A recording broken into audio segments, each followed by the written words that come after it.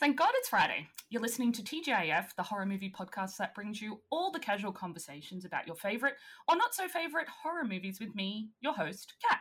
This week I am joined by actress, screenwriter, producer, all-round amazing filmmaker, Constantina. How are you? Hi, I'm great. How are you today? Oh, I'm really good. It's only 8:30, so I have a long day ahead of me. Let's do it. Oh gosh, I already forgot about the time difference, you poor thing. Oh, I'm a morning person. Don't worry about that at all. So I've been up for good. Good. Hello, camera. Don't do Yeah, that. you've gone all blurry. That's fun. There we go. It makes me feel sick, so I'm like, ew. Yeah, no, I'm a morning person. I've been up for about an hour and a half now. So I went in. Oh gosh, good saw for my you. Coffee shop. Got 2 coffees. Like 2 coffees already. Love it. Well, I had a cold and a hot, so. Clever. You prepared for everything. I've got a glass of water. I'm ready. So tell us a little bit about yourself, because I know you from one of my favorite horror films of last year. So, but not everybody who's listening knows who you are. So introduce yourself. I'm an actor and a screenwriter and producer. You probably know me best, and the reason we connected was a film that I did last year called Anything for Jackson, that is kind of making its rounds around the world at the moment. I think it's on Shudder in Australia and in the UK, across Europe, and in the US. And I produce and write some of my own films as well. That's pretty much me. Is it Departure that's your short film? Yeah. My most recent short, Departure, was sort of making the rounds festival-wise, and actually this weekend that we're recording this, actually, I don't know when it's going to come out, but this weekend that we're recording it, it's screening at the Garden State Film Festival in New Jersey, and doing a virtual screening here in Canada through the Penn Dance Film Festival. So we're very excited about that. It was written by me and my fiance, and I act in it, and my fiance and I produced it together, and he also directed it. That's so exciting! What a cool team! Yeah. It's sort of we began making films just out of university. He was a film student, I was an actor, and we had met during school. And it was one of those things where we finished school and we were kind of getting started in our careers, and we're just like, you know what, like, why don't we just make something ourselves? And the first time around went really well. It could have gone horribly. I mean, we could have broken up from it. I've heard horror stories, but it worked out. And so we decided to keep on doing it because we really enjoyed telling stories together. That's awesome. That's so wholesome. Thank you. And I mean, as an actor, it's really empowering to get to create my own stories and create my own characters, and know that I'm going to be able to bring them to life. We spend a lot of time auditioning and getting excited about potential projects, but usually you have to wait to get cast in something before you can actually do what you love. Yeah, absolutely. And that's why I'm all for just make the space yourself. Like, if that's what you want to do, screw waiting around for anybody else. Like, just go ahead and do it. And that's why I love like Brie Grant's work, because she wrote Lucky, that she that Natasha Kamani directed, the same director that did Imitation Girl. Oh, cool. It's on Shudder at the moment, but she wrote the story, and I was like, she's going to know how to bring that character to the screen, and exactly everything about that character. And I'm assuming you feel the same way about it. Yeah, exactly. I write the women that I want to see on screen, and the stories and the journeys that I want to kind of present to the world and have people go through and whatnot. So yeah, I can certainly relate. So you've chosen Midsommar. So you're like one of the first people to choose a film like that new. I noticed that when I was kind of like creeping through some past episodes and stuff like that. I have to admit, that I kind of came into the horror game a little bit late. I feel like my love affair with horror movies didn't really start until I saw The Witch a few years back. Yeah, Robert Eggers. Yeah, that was actually, I was flip flopping between wanting to talk about that and Midsommar. I actually have ordered a T-shirt that has 2 kids and Black Phillip, and it says Black Phillip Appreciation Club on it. Yes, because I love Black Phillip that much. I love Black Phillip. Me too. Biggest twist in cinema is Black Phillip. It's like, what? But it was so predictable. Like, but still. Yeah. But yeah, so it, I saw The Witch, and then I started kind of discovering this sort of new kind of young movement in modern cinema that's kind of championed by like A24 and this sort of atmospheric horror thing that's happening right now.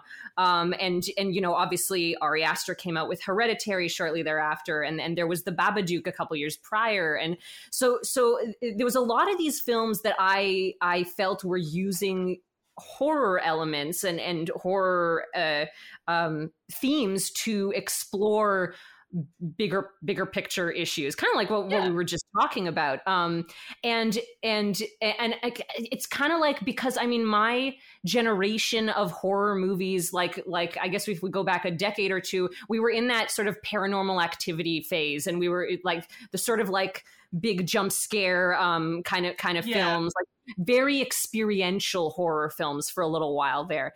And I wasn't really into that. I wasn't really moved by them. And so now I've kind of started going back, and I've discovered like this sort of wealth of horror cinema. And then I got cast in Anything for Jackson, which just felt like the perfect kind of step for my career, because it was another film that was exploring kind of bigger ideas through horror. And so I mean, that's long story short, that is why I picked Midsommar, because I saw Midsommar a couple of years ago while I was in this frenzy of horror love, and it was just like the perfect thing to come out at the perfect time. Yeah, it's I know that a lot of people have issues with Ari Aster because they're like, oh, he gets too much credit for what he does, and I was like, that man works freaking hard. Yes. Oh my god, he works hard. He is in.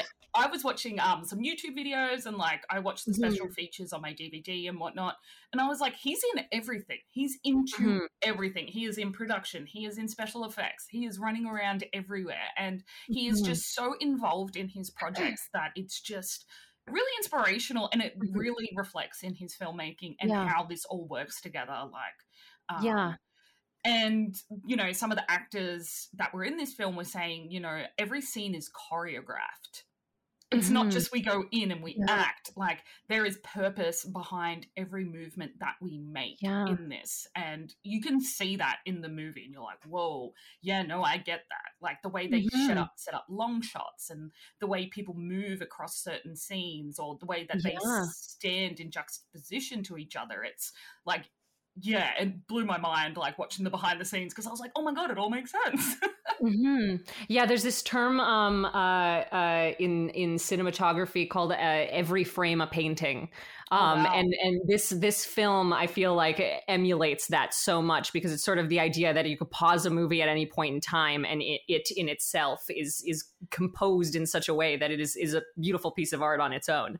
And that's the thing I really loved about this film is nothing is put in this movie arbitrarily. Yeah. Everything has been thought through.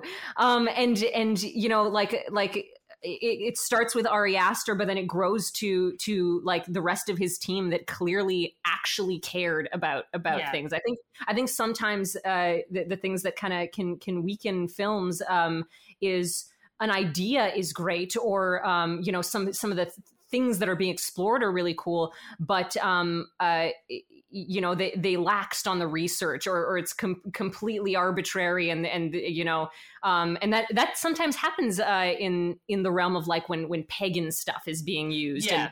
And you know, like let's just throw some flowers here and some runes there, and we don't actually know what it means.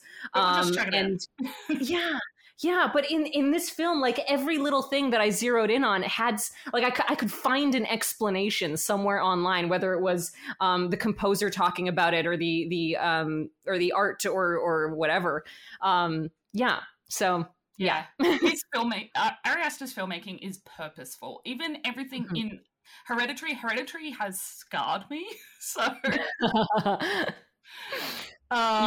Just that scene. Wait, no one, you know, is jarring for me, and I'm like, oh, no one expects that scene to happen. No. I mean, if you do, there's something wrong.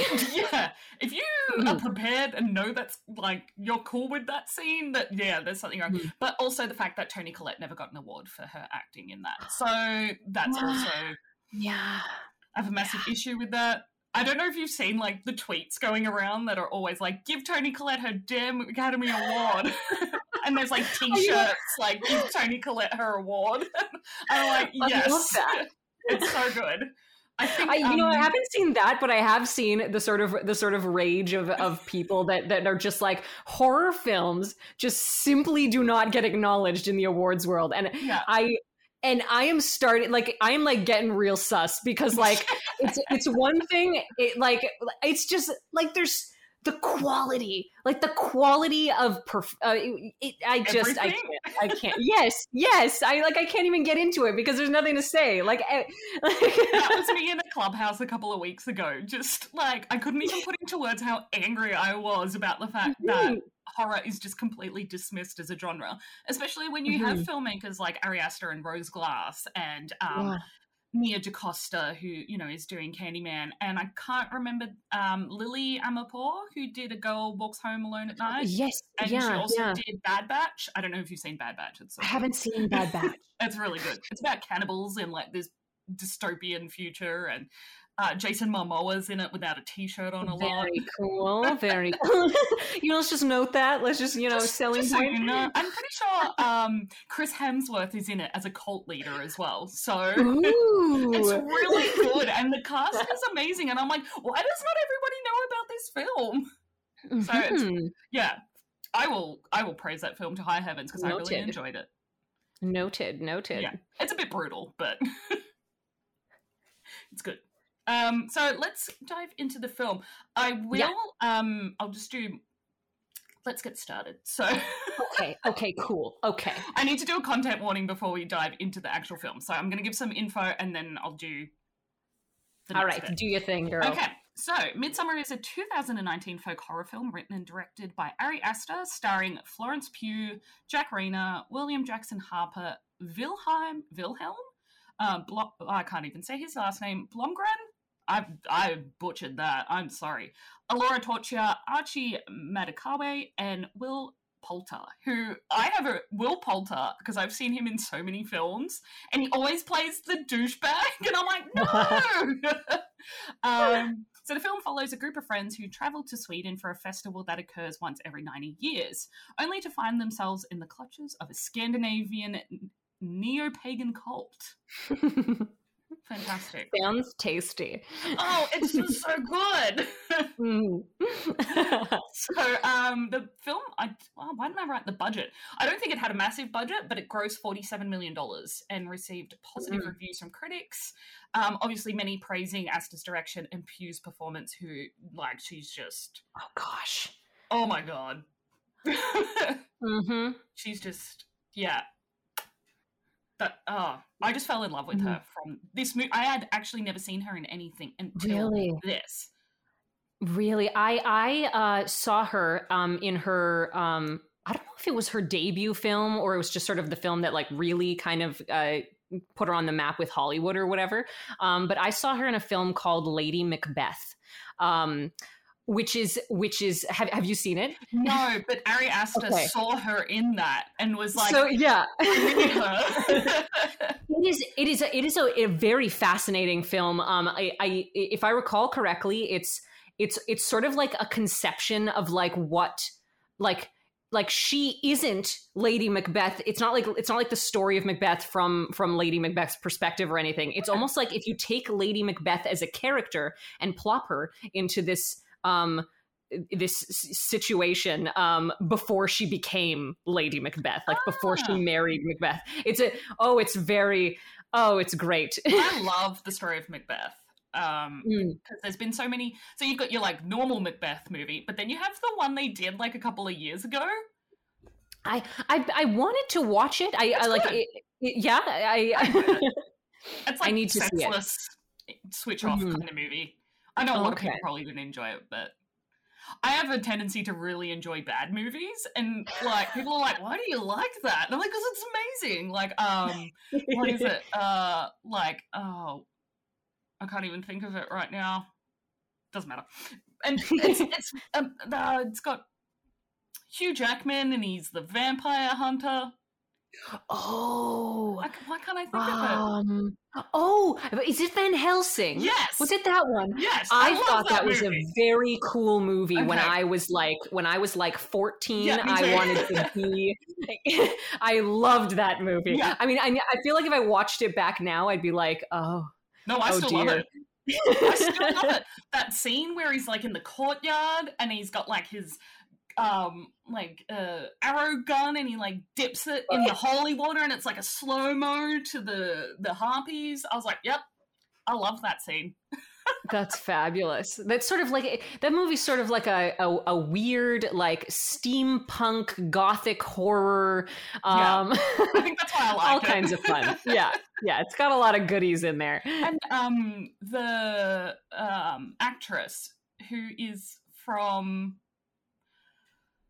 she plays the daughter of the. She plays the daughter in it, but she's in. I'm pretty sure she's from. I've got the worst memory. Anyway, I'll find it and send it to you and be like, this one. Alrighty. So, Ari Aster's references for this film were Black Narcissus, which was 1947, Hard to Be a God, Macbeth, 1971, which I watched in school, and Tess, 1979. So there's like a lot of gothic horror, which is, and religious horror too, to an extent. I'm assuming, because I've seen Macbeth has that God aspect and that ego aspect as well. So it's really interesting. Yeah. And also Wicker Man, I assume I've seen some references to that. Yeah. Well, everyone's like, oh, it's a big nod to Wicker Man. But in everything I've read, Ari Aster doesn't talk about Wicker Man. So I'm like... Really? I mean, I've seen Wicker Man and it's, there's definitely some inspiration there. Yeah. But actually, you know what? I hadn't seen in my research that list of stuff that he cited as his references. And I haven't seen any of those on the list, which means now I need to go watch them and be like, okay, so what did Ari Aster see in these films? So a little bit of a content warning. We will be talking about suicide throughout this film. So if it's not for you, please you don't have to listen to the rest of the episode.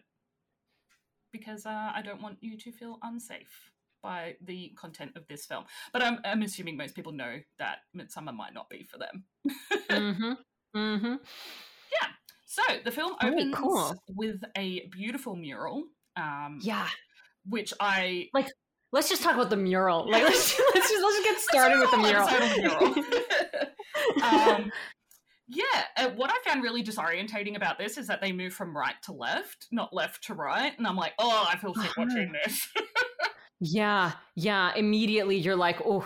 And he does that a couple times in the film. Yeah. So this is images of there's the mural of the painting, and it's like a whole bunch of different rituals and whatnot. But it's actually foreshadowing for the rest of the film because it is what happens in the film. If you look at it's literally the entire plot of the movie is laid out in this mural and in this sort of fairy tale looking aesthetic. But like other than the fairy tale aspects, it's literally the movie. Yeah. which is kind of fun and fascinating to see after your first watch of it. And you go back and you're like, oh, yeah. This all makes and sense. Ari Aster has been pretty open since the film came out that he didn't really, obviously studios and audiences or whatever are going to call this a horror movie because you got to kind of slot it into a genre. But he has been really open about considering it a fairy tale film, a sort of modern fairy tale. And I think that this this mural at the start obviously like instantly encompasses that. And it is a really like thinking of the story of this film, it truly is. I mean, you start with your princess, as it were, is like, trapped in this darkness, and in her case, it's PTSD and depression and whatnot. And then, she's got her handsome prince and they're whisked off to this magical land. And then like, interesting things ensue. And in the end, or actually no, so she's not a princess at the beginning. And then in the end, becomes a princess. It just sort of doesn't necessarily play out how we would expect. They don't play nice in this film. Let's say that. Yeah. And just on that note, on the whole like kind of fairy tale aspect, I read a really interesting thing from the composer of the film, Bobby Krilic, who goes by the stage name Haxon Cloak. Okay. Yeah. I was wondering why I saw that in my research, and I was like, "Who's that?" Like, that's a cool name. And he actually said that when Ari told him that he wanted it to be a sort of fairy tale, he started in his research sort of listening to a lot of sort of old Disney movie music and that sort of era of movie music. And you can actually really hear it in some parts of the film. You could literally close your eyes, and if you kind of forget what you're watching, you could literally imagine sort of a like swirling ballroom of dancers in like a Cinderella film or something. It's very interesting. Yeah. Well, on that note, the music, like I said to you before, is very disorientating for me. But I know that that's the purpose of the music in this, to add this kind of contrast to what you're watching. There's lots of high notes, there's lots of like flat and sharp notes played throughout it, and I'm just like, I think it takes me back to my orchestra days where I'm like, no, I don't like the sound of that because you're off, your tone is off, but but it does make sense in the context that it's in. And did you feel there's this sort of like I mean, I'm bad at talking about music, so I'll just say how it felt. But there's a sort of like a brashness to the music, particularly at the beginning of the film. Yeah. It's very harsh on you, and that's where a lot of those kind of like flat, icky kind of feeling in the music is happening, all in that sort of dark winter space where we open the film, and then it changes. But maybe we should save that for when we get to okay. Because at the opening of the film, when we do meet Dani, she is leaving her parents a voicemail, basically checking up on them because she got quite a cryptic email from her sister.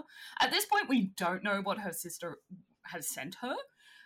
So we see her parents asleep in their bed. We think nothing of the situation.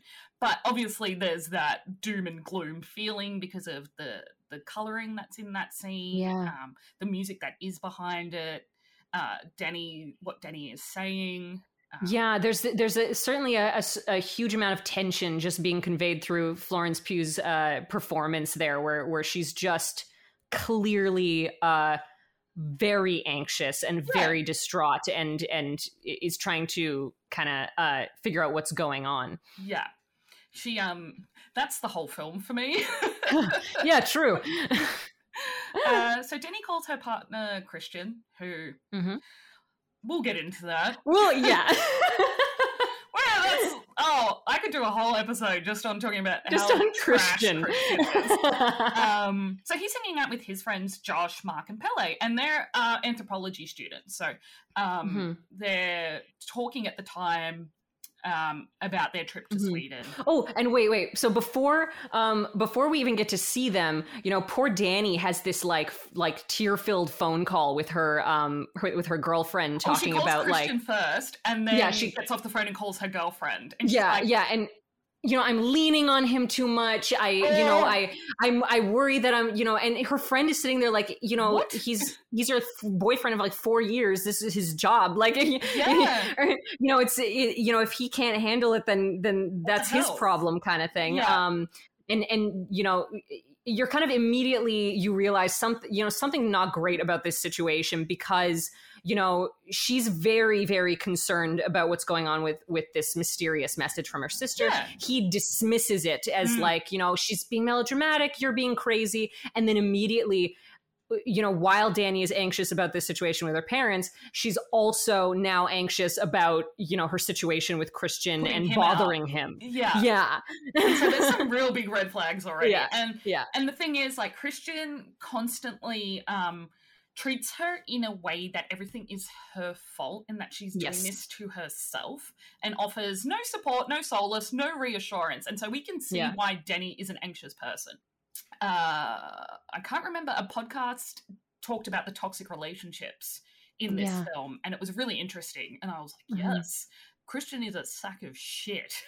Yeah, this is one of those examples where, like, in horror, the like I mentioned a little bit earlier, like the monster is not always the actual monster, right? And in this film, there's plenty of horrifying aspects, but one of the horrors of this movie is gaslighting and is that behavior in a relationship and the toxicity in a relationship is the horror itself of the film, and it manifests in many ways as we move forward.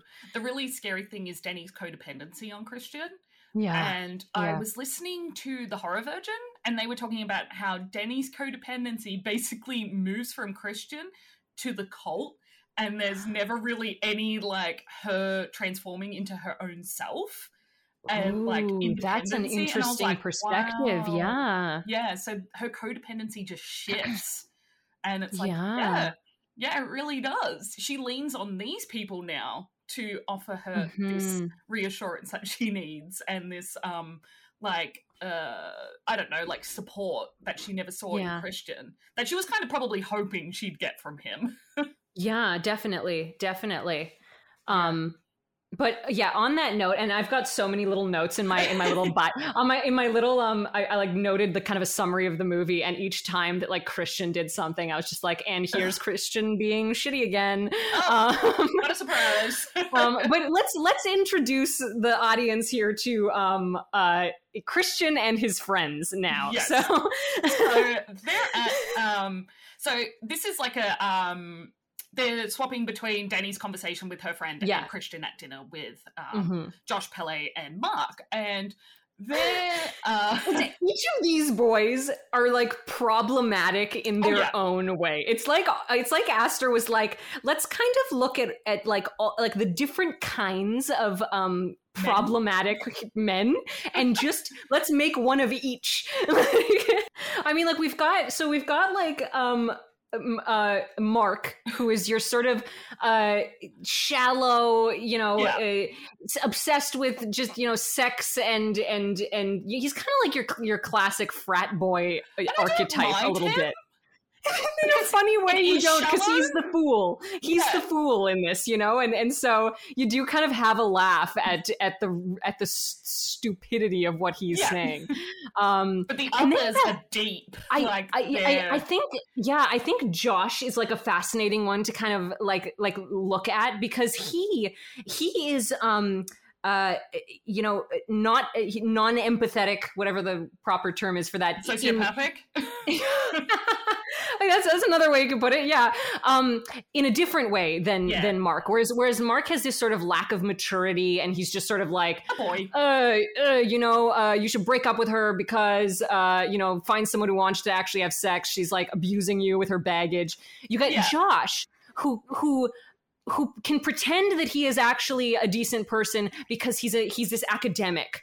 And so he gets away with, having absolutely zero empathy because he's got, more important, matters on his mind. I'm busy. Which is not okay. Like, this guy who is just like manipulative in his own way. Pele is kind of fascinating to me because in this introduction scene, he's quite quiet, and he is sort of just used as like a little bit of a, like, while the guys are talking, he's sort of used as just a little bit of a vehicle to let us know that there's this Swedish trip that these guys are planning. And then you have Christian at the center of it all, who, interestingly enough, compared to these guys, in some ways, I have to say, is he comes off a little bit as the nice guy. Because he's sitting there going like, but I can't, she's got these issues and she does see a therapist and stuff. But the nice guy can sometimes be the biggest problem. Yeah, absolutely. He's just so relatable. I think when women are watching this film and be like, oh my God, I've dated someone this stupid. Like, this heartless, this callous, this... Yeah. The nice guy. And I mean, like, my partner is the nice guy, but he's genuinely the nice guy. A nice I'm person. Lucky. And you know what? Screw you, Ari, for casting like Jack Rayner, who has like the kindest eyes. Like, like he's a sweetheart. He's like a puppy dog. Yeah, he is like. So you look at him, and he's he's the perfect prince for us to have every reason to want to like, and just oh man. We'll get into each example of the problems with his behavior, as we go here. The funny thing is, with this fairy tale aspect that Ari Aster has, when you look back on Disney princes, how gaslighting and manipulative are most of them? Oh man, yeah. Like, Prince Charming, whatever the guy is in Snow White, like, all of them are problematic. And it's just like, oh, yuck. Yeah. So I love that Ari Aster does come out and he's like, yeah, it's a fairy tale for adults. Yeah, very much so. Very much so. And I mean, we're automatically introduced to this problem here where like Christian is talking about how he wants to break up with her, and he the only reason he's not is because she's in pain, and it's just like, that's already like a okay. So let's then the next thing happens. Then he gets a call, like a follow-up call from Danny. Well, before that, Danny gets a phone call from an unknown number. And we do see the scene of her parents' death. And it's quite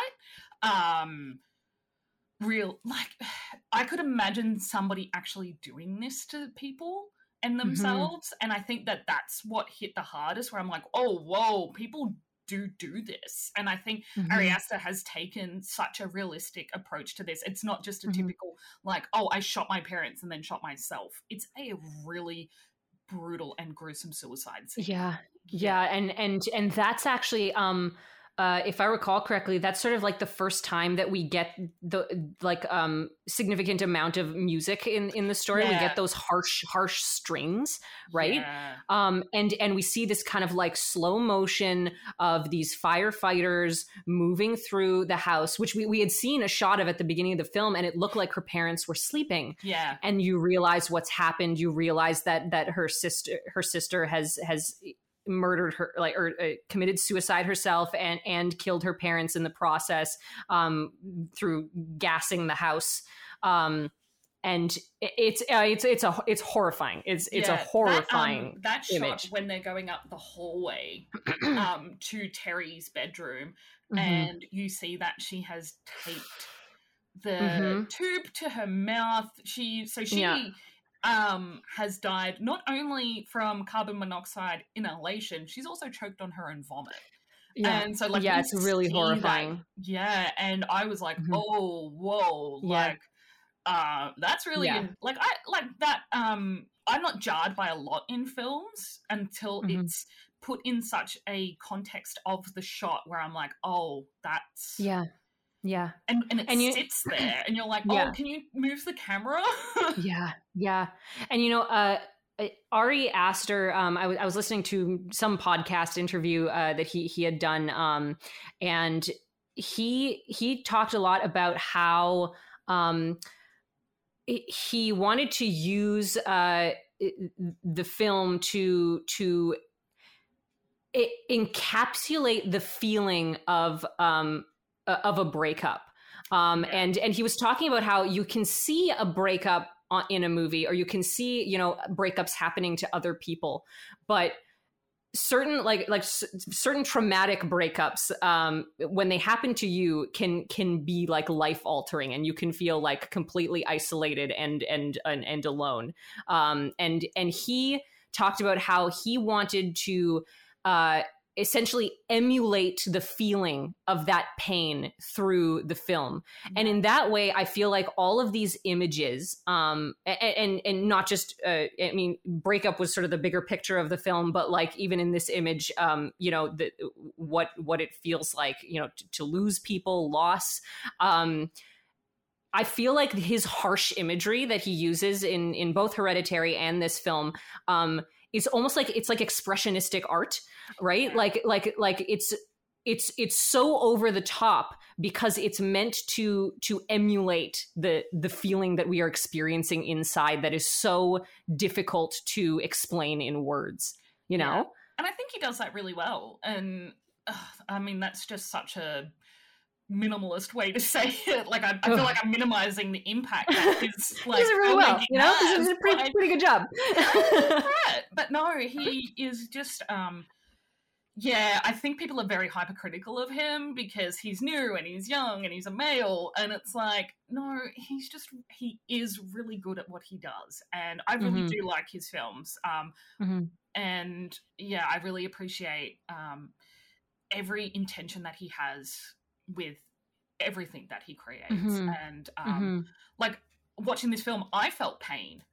Like I felt it, and like my chest hurts when I watch this film because like the way that Florence Pugh you know, gets her grief out is just so animalistic and so that sort of moan, scream, cry thing that he also used in Hereditary.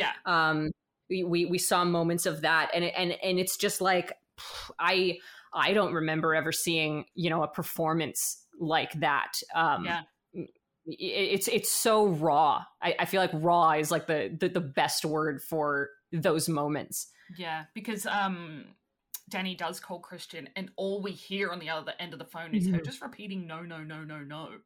And he's like, what is going on? Like, and yeah, it's at that point we cut to him and her. It's, you know, this kind of like sad image of her kind of like keeled over crying, and he's just kind of holding her, you know, almost dead eyes, not knowing what to do. And then we kind of jump time a little bit at that point. We jump 6 months, and now it's spring. And from a like pagan Wiccan kind of aspect, it's neat to note the sort of cyclical time seasonal sort of nature of this film as well. So we cut to this shot. Suicide happened in winter, and that's when death occurs. That's when we're losing things. The symbolism of death and loss, and then we transition into spring, which is supposed to be sort of like rebirth. Exactly. I wanted to. I wrote a little like fun fact note for this next. You know, we were just talking about the saddest stuff in this movie. But fun fact. So we cut to this shot like 6 months later. It's spring, and Danny is still kind of lying in bed. And there's this painting behind her of a little. I assume it's a little girl. It's a little princess of some kind with like a crown, and she's kissing a bear. It's a big bear. And I was like, that's something I didn't notice the first time I watched this. I noticed that too. But I thought that was just like a fun little bit of like, ooh, we got some foreshadowing here. Which you're gonna know more about that. Yeah, we're gonna unpack this bear business. So she actually does get out of bed and decide to go to a party with Christian, because like I kind of empathize with him at this point where he's like, I need to get out of this grief cycle. I'm here, I'm sharing it with you, but I need a break. And she decides to go with him, which I think that that's more of another part of symbolism for that rebirth for her, where she's like, okay, I'm going to get out of this grief cycle. She's trying. I'm going to try. She's making the effort. Yeah, so they go to the party, and I really love the way they film just focusing on her and her reactions to things. Like, it's very in on her, and I think that this is where we're seeing now her face is changing. She's trying to interact. She's having some kind of emotional reactions to things. I feel like this is our first experience with her PTSD, as it were. It's sort of our first glimpse as to where she's at and how she's coping in social situations and when she's not in her private self. Yeah, one thing that I really noted about this scene is that the sound behind her is very blurred. And so a common trait of PTSD is disassociation. And so you can kind of see her just like staring off into space. The sound behind her is all blurry. We don't really hear any distinct conversations until she tunes in at like this one particular moment when they're talking about going to Sweden. And so, and like I've disassociated before. It's a coping mechanism. Like I'll do it when I'm really stressed or overwhelmed in certain situations. I don't do it in social situations that much anymore, thank goodness, but because I kind of look uninterested, which I'm not, I just switch off. Like my brain will just switch off and I switch out. I literally can't hear anything. Like I'm in my own little space. And so when I watch Dani doing this, I'm like, oh, I've been there. I know how she feels in this situation. And I've done the whole clicking in midway into a conversation and being like, so what are you guys talking about? And everyone's like, you've been here the whole time. And I'm like, no, I haven't. I literally have not been here the whole time. It's really fascinating to hear from someone that you had sort of very similar experience, and it was emulated in the film in such a way that it felt like what you experienced. I think that's really interesting. Know those things like are experienced by people who disassociate and experience like have had traumatic childhoods or a traumatic event. So it's I love that Dani also doesn't say anything to him when they're discussing their trip. And, she waits until she gets home because she doesn't want to inconvenience him in front of his friends. And I love that, you know, she's like, oh, that was weird. And the thing is, like, I have brought things up like that as well, being like, well, that was a little weird. More than weird, you know? Exactly. She is trivializing and minimizing any response from Christian. So she knows that if she goes in aggressively with that conversation or accuse him of doing something, that it's gonna the consequences of that from Christian aren't gonna be what she wants. And this scene that happens now is probably the sort of boldest moment for us. Like if you were in question as to, you know, like what kind of a relationship this is before, like here it is, like right in front of your face. Christian literally manages to turn this thing around on her to the point where she's apologizing to him. What the hell? You know? And he, you know, there's these sort of childish like techniques where he like, you know, threatens to leave. And you know, and it's so sad. You see her like kind of grab him and be like, no, like I was wrong. Sit down. Like, let's just talk about it. And he's all, you know, being like a grump about it. Like, how dare you know, confront me about this thing, me leaving for a month and not telling you. Like, but the plan was that he was going to be broken up with her before this. And so he wouldn't have to have this conversation. And I think that he's upset at himself as well, being like, oh, well, it's my fault because I didn't break up with her. And now I've got to invite her. I'm so reminded of that thing that I mean, I'm gonna say guys do it. I'm sure girls do it too. That thing that we do, where when a person wants to break up with a person, but they don't have the balls to do it, they just like do things in the hopes that the other person will break up with them and end it, and then they can kind of throw it back. I've certainly experienced that. And when it happened to me, I was young and I didn't like understand what was happening, and so of course I blamed myself. Yeah. And didn't understand what was going on. But it's very frightening when a person who at one time treats you with warmth it turns around and you have and you know, especially if you don't have the wherewithal to kind of deal with it or see it happening, you immediately think, well, what did I do wrong? And now I need to you know, prove to them that I can do better. Yeah. So yeah, we see a lot of that. People. Yeah. And you see that with Dani, like in this scene especially, that she's desperate not to lose another person. Like she doesn't want to lose him. She's just lost her mom and her dad and her sister, and her entire she's very family. Alone at this point. Yeah, it's really incredibly sad, and I think that she's just grasping onto any kind of human connection with someone, so that she doesn't have to physically be alone with herself and her grief and dealing with that. And so by having Christian there, he's kind of like a distraction, and at least somebody's here. Like he's a piece of shit, but at least he's here. And that's really sad. Yeah. And I'm sure a lot of people go through that. So I love this next scene when they're at the apartment. Oh, God. Let's go to the boys' apartment now.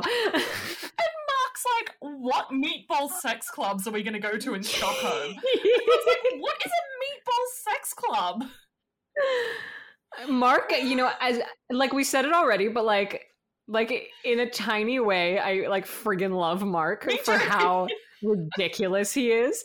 Like everything that comes out of his mouth, like I love him. He is the comedic relief, thank goodness. Yes. Yeah. But it's, like I said, like it's done with purpose. It's done with intention. Like, he's just an idiot. And I kind of appreciate having him in the film to contrast with, you know, Josh, who is very ambitious and selfish, and Christian, who's just aloof. Another level of person. And Pele, who is, he has his own ulterior motives, obviously. Yeah. So, Christian... Dani texts Christian, is like, I'm at your house, like, come down and get me. And he's like, by the way, I invited Dani to Sweden. Like, this is a great time to let you guys know that I've invited her. She's not gonna come. Don't worry about it. She said yes, but she's not gonna come. And I was like, you piece of shit. Like, how are you gonna prevent her? Yeah.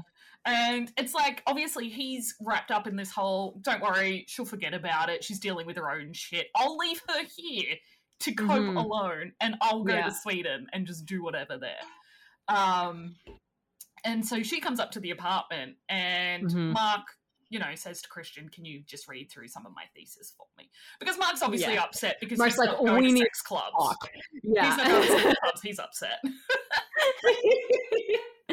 But this is when we have this kind of great moment where it's sort of the first time we see a little bit of Pele, and he is the only one of Christian's friends, fucking Christian included, who shows Dani quite a bit of warmth. Yeah. He sort of, and it's really funny because Josh is also in this room, and Dani like tries to talk to him, and he's just so like cold and aloof. But so like Pele kind of calls her over and he explains that you know, they're going to his like hometown, and we learn through his explanation that it's like a commune in Switzerland or Sweden, sorry. Yes, Haga. That I can't say that. that he grew up in, and he kind of shows her some pictures, and he shows her an image of the May Queen, and that's when he looks at her. There's this great moment where he kind of looks at her with this, like, I'm not even sure what we can describe the expression as. There's almost a sort of like there's a very loving quality and a sort of very, very much warmth when he looks at her and he's looking at the like May Queen. Clearly, like some idea is in his mind. Like, Yeah. But the thing is, and he also apologizes for her loss. yes. And that's Yeah. the first time The first time anyone say, I'm sorry, like, and empathize with her. Yeah. And because he lost his parents. He doesn't explain how. He does later on in the film, but he's like, I lost my mum and dad too. Like, I know what you're going through. And she kind of, he says, I lost my family. And Denny automatically goes into she closes mode. up. And this is where we see her get up and she's like, I'm going to go to the bathroom. And then there's this really cool overhead shot where she like walks through the bathroom, but she's actually walking into the airplane toilet and has a panic attack in there. And I was like, that is really cool. So we like transition. Yeah. We transition with this panic attack, which is like beautiful filmmaking right there. Yeah. Lovely I love trickery. This scene. So they're on the flight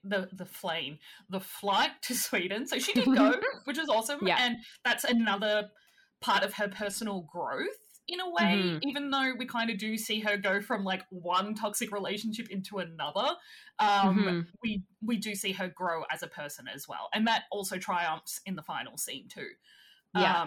And so they arrive in Sweden. But this is where I wrote that she went into the bathroom to have a panic attack. And I said, this happens a lot through the movie where Denny hides herself and her grief not to be an inconvenience to Christian or his friends.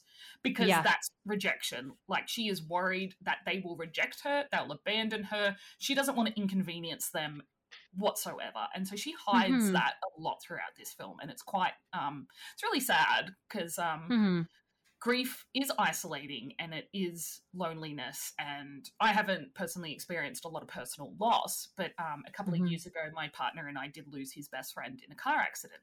And we both... I'm so sorry. Oh, thank you. It's okay. It's actually coming up to 3 years this May. So it's around his birthday as well, so it gets really hard. So like we try to celebrate his birthday and it's like, oh yeah, but so we both personally grieved in our own ways. And I felt very isolated because I didn't know how he was feeling.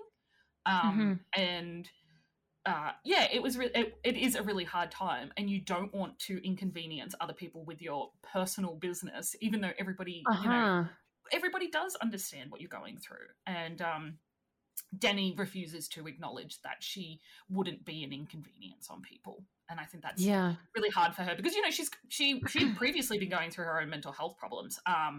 Because we see that scene where she's talking to her friend where there's, I think, anxiety medication that she's taking. So we know already that there's something going on previous to her loss. And so I think she just like is very, doesn't want to upset the status quo of being the mentally ill girl. Yeah, for sure. For sure. She girlfriend. She completely, she goes into herself and in private spaces for these very emotional moments. And it's, and it's clear that she's not getting any empathy from the people around her at all yet. Yeah.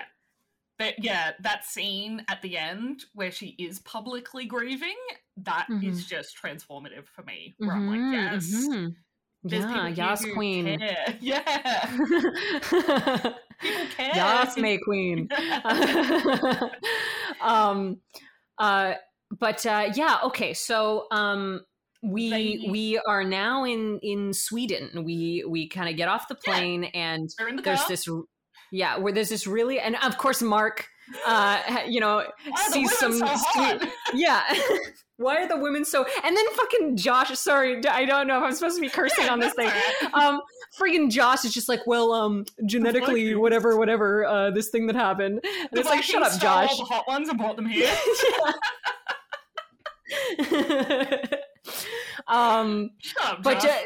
So there's this great moment where the cinematographer takes the camera and flips it upside down as we transition into this new world. And I really wanted to like zero in on this because there's so there's this kind of concept in screenwriting where when you're kind of transitioning from your act one, where you've set up like the world as we know it, the break into act two is supposed to come as like your hero has now entered into a world that is essentially the complete opposite of everything they knew before.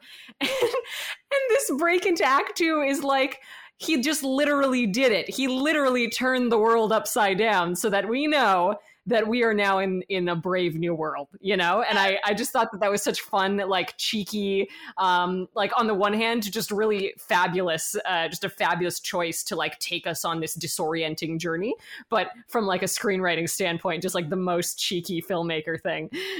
Let's make it completely obvious that this is not what you know anymore. And I love that, because I was like, okay, cool. Yep, the world is upside down. Everything is different. They're literally on the other side of the world as well. So it makes so much sense. And I was like, yep, I really love it. So they park their car, and I'm guessing that they have to do this because where they're going, they can't get to by car. So yeah, because they have to hike through some forest and whatnot. And this is where they meet Pele's brother Ingmar and his friend Connie and Simon. They're from London. And he offers them mushrooms, but Denny declines, stating that she just wants to get her bearings first. This is another red flag scene for me, where I'm just like, shut up, man, Christian. This one is so troubling. Yeah. Yeah. So Christian says, I'll wait with Denny. And she's like, no. Which, you know, you're sort of like, you know, on the one hand, sure, you know, especially from his perspective, is the kind of kind, supportive boyfriend thing to do. That's not why he's doing it. Well, except that he, you know, you get Mark, who's just like, well, we can't, have our trips are going to be off and whatever. And so now she becomes this inconvenience to the group, which she already feels like, because she's this like fifth wheel, whatever. And she like knows that the guys maybe didn't want her necessarily to come along. And so Christian here now is like drawing attention to the fact that she's, you know, not going to do it. Now he's not going to do it because of it, which literally, it's like, here's this poor girl. She at least was going to, she was making strides to take care of herself. And I think that's the saddest thing. There's these moments where Danny makes a choice that would be in her best interest, and then it immediately gets like, what's the word, like circumverted something, whatever. It immediately gets like screwed because of Christian's behavior and his response to it, and she ends up making the opposite choice, which is probably she's a people bad pleaser, for her. Obviously. Yes, yeah. Like, and that's a response to her not wanting to be the inconvenience. And she's, you know, so she caves and she's like, fine. Ingmar gives her some tea. And what I really love about this film is that it isn't one of those crazy out of this world LSD trips, like where there's heaps of like weird psychedelic music and imagery. What Ari Aster has done is made it really, really realistic. And I don't know if you've done LSD. I have. And that it is really like that. Like, the world is just a little bit altered. There's no craziness. There's no psychedelic sounds and lights and stuff. That doesn't happen. It is actually just really chill. And I see. We see that. You know, we see the trees breathing with Danny. We see Danny... The grass growing out of her hand. That's the kind of stuff you do see. It's not like aliens with 3 heads. Like, you don't see that. That doesn't happen. I'll tell you that much. LSD is just it just alters your perception of how you see things. It's not so in that way he in a really cool way he like really created that experience visually for us. Because we do see the like the world rippling around them. And that's not necessarily what you would see. It's all a personal experience. But I'm just like, Ari Aster, have you done LSD? Like, I'm totally cool with that. But have you? Because like, have you though? I get this. Because this scene has one of my favorite lines, which is Mark going, "Oh God, it's a new person." He's like, no. It's just like in the background. There's just like this like man in white just walking by. Oh God, it's a new person. I can't do a new person right now. Yeah, just like, yeah, it's hey guys, great. lay down, it's great, lay down. And I was like, yep, been there. Yeah. And I was like, Mark is me just sober. Like, I do that kind of stuff sober. But he's fantastic. But there is a point where Pele is talking about how they're like family to him. And at the mention of that word, like, Danny just gets up and she's freaking out of there. And she's like, the trip starts going bad. Yeah, real bad for her. Like, oh, I don't want to be here anymore. Like, you've used a trigger word. I'm out. Yeah. And she starts seeing like imagery of her family. She starts seeing like she thinks that this like kind of group of people are laughing at her. Yeah, and she ends up kind of escaping into what is it, like the bathroom, and it gets dark. Yeah. It gets like dark again for like a second, and we're in darkness again. Yeah, and she's not having a good time. Behind her, for a second, is her sister with like the tube taped to her face, and she just freaks out and gets out of there. And once again, in her panic attack and panic state, she leaves into the forest because she doesn't want to inconvenience anyone. Yeah, and even on drugs. She's like, I don't want to be a burden to anybody. I'm out of here. And she ends up passing out and dreams of her sister and her parents. And I love when she wakes up, she's like, how long have I been here? And Christian's like, oh, well, we found you about 6 hours ago. Like, you just left her on the ground? Yeah, I was like, wait, so now this poor girl wakes up and she needs to feel like, again, she's a burden. Like, how long were they waiting for her? Like, I don't know. But I love that they venture into the village and there's all the villagers wearing white, and Mark says, oh, so we're just going to Waco before we get to the village? And I was like, oh God, I hope people who watch this know what Waco is. So I love it. And so they're all splitting up and getting shown around the village, and then they walk past the bear cage. Oh my God, the bear cage. Are we just gonna gonna talk about the bear? It's a bear. That's what I love. He's like, it's a bear, so just move on. And I was like, and there's like at the cage, like, what are you doing here? And there's definitely like all these elements that upon entering really make you feel like this is just some like pagan paradise, you know? Yeah. I mean, we've got these flutes playing. It's very tranquil. Scenic. It's absolutely gorgeous. You know, the bright, the sunshine, these like natural farms. Everyone is in white. And there's this lovely moment where like Pele goes to like hug one of the older people from the community, and they just like hold each other. It was so wholesome, and you're just like, this isn't going to be wholesome forever, is it? Yeah. There's this very there's this quality that I think we associate with sort of paganism and old world, this sort of hippie quality that we you know, it's freedom, and it's all very natural, and it's all, you know, so much less constrained than the sort of Christian values that many of us have been sort of brought up in our modern society, and so Ari was really playing on that with all of this, you know. It's a really magical feeling place. It does. And the thing that I really love that I didn't pick up on the first time, but the second, I've only watched this movie 2 times, but it is like stuck and ingrained like in my veins. Like and I think that's where we go back to Ari Aster's filmmaking, where he just creates something that you just remember forever, but you can't help but remember. It's amazing. But it's Arnie or Arn, I'm not too sure, the elder that Pele is talking to. And he introduces them to his friends, and he says welcome to all of the men, but then says to Danny, welcome home. Yes, which he is does. Really interesting. So I'm like, Yeah, that is interesting. A couple of fun facts about this scene that I read about. The costumes apparently were all made with no younger than 100-year-old linen. They had sourced this, and I was like, really? Was that? I mean, was that necessary? But I mean, it's all like feeding into just this world that, like, you know, no detail is missed in this world that has been created. So it's these really beautiful old white linen, this very crisp fabric, and cool thing I read about the sound in this aspect too. So we said that, you know, there's this flute playing, and there's these sort of wind instruments that kind of make their appearance for kind of the first time in the film.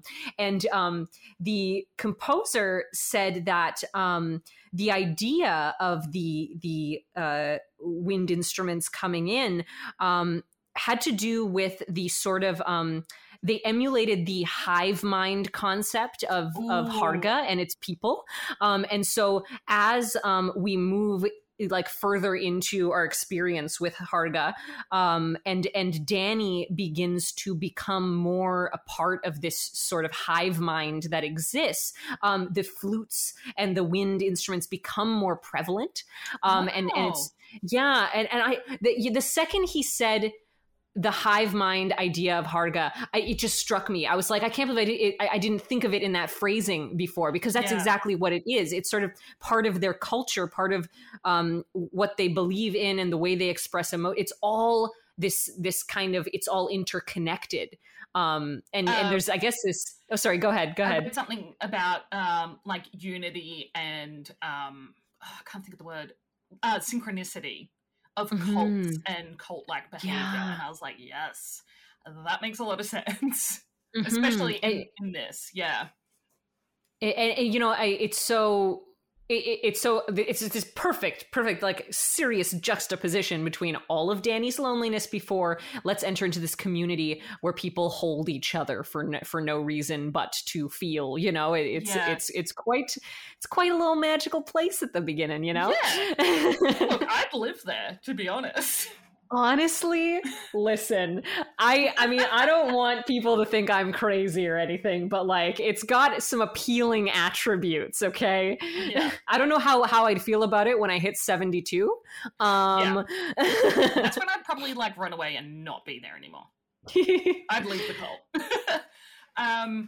So they find out, because Josh asks about the festivities, and they find out that there's going to be 9 days of celebrations during this festival that only happens every 90 years. So basically, these types of traditional celebrations do have roots in pagan religious history. So pagans are non-theistic, I want to say polytheistic, but because they have old gods, but they don't have one religious, there's no like God creator, he did everything. Yeah, there's this sort of interconnected quality between nature and the similar concepts to like when you think of like the ancient Greek gods that represent different aspects of life, right? So all, and you know, ancient Greece was one of the pagan religions. So and I think Ari pulled from a lot of different ones to get what he needed to create like the this. Don't mention gods.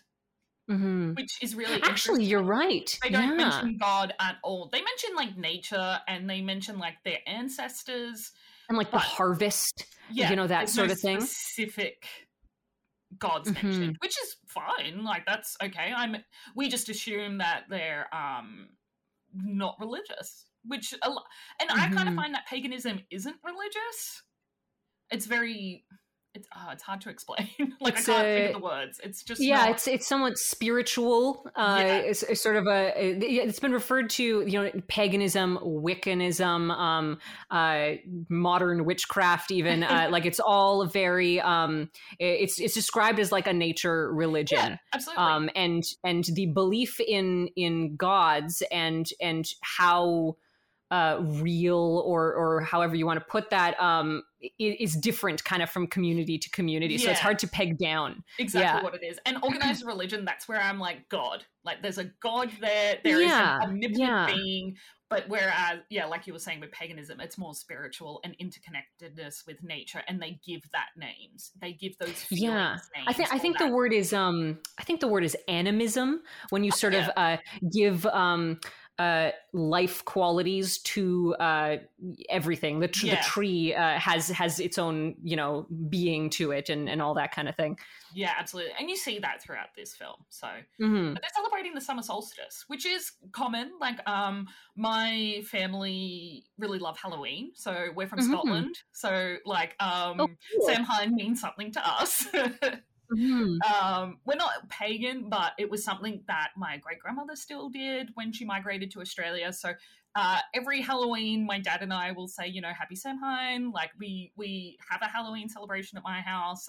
My nieces are now involved, so it's kind of cool. And we're non-religious, my family, so it makes sense to us to celebrate that because our ancestors did. But obviously my nieces still want to go trick-or-treating, so we do that. But we explain why we don't take candy away from the children. No, I'd never do that. And they dress up, but I explain what the importance of Halloween is to our ancestors and what it meant. So, and they're like, oh, okay, that's boring. Can we go get candy now? And I was like, you'll understand when you're older. So they're sitting around in a circle in the grass. They're all still in the clothes that they were wearing, and I was like, oh God. After a flight, I'd want to be out of them. But so there's a lot of children running around holding hands, and Pele says they're playing Skin the Fool. And one of the older girls, Maya, kicks Christian as she goes by. Oh, yes, Maya. Oh, Maya. Oh. I have a lot of issues with this because of her age. So we find out Maya's only 16, and she's recently been given permission to have sex and lose her virginity.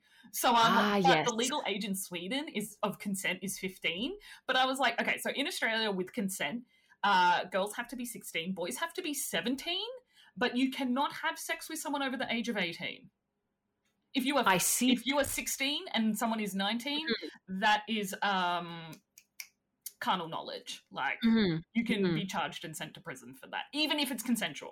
So I don't know if that's the same in Sweden or in other places around the world, but for me, when I know that, I was like, oh, that's big no here.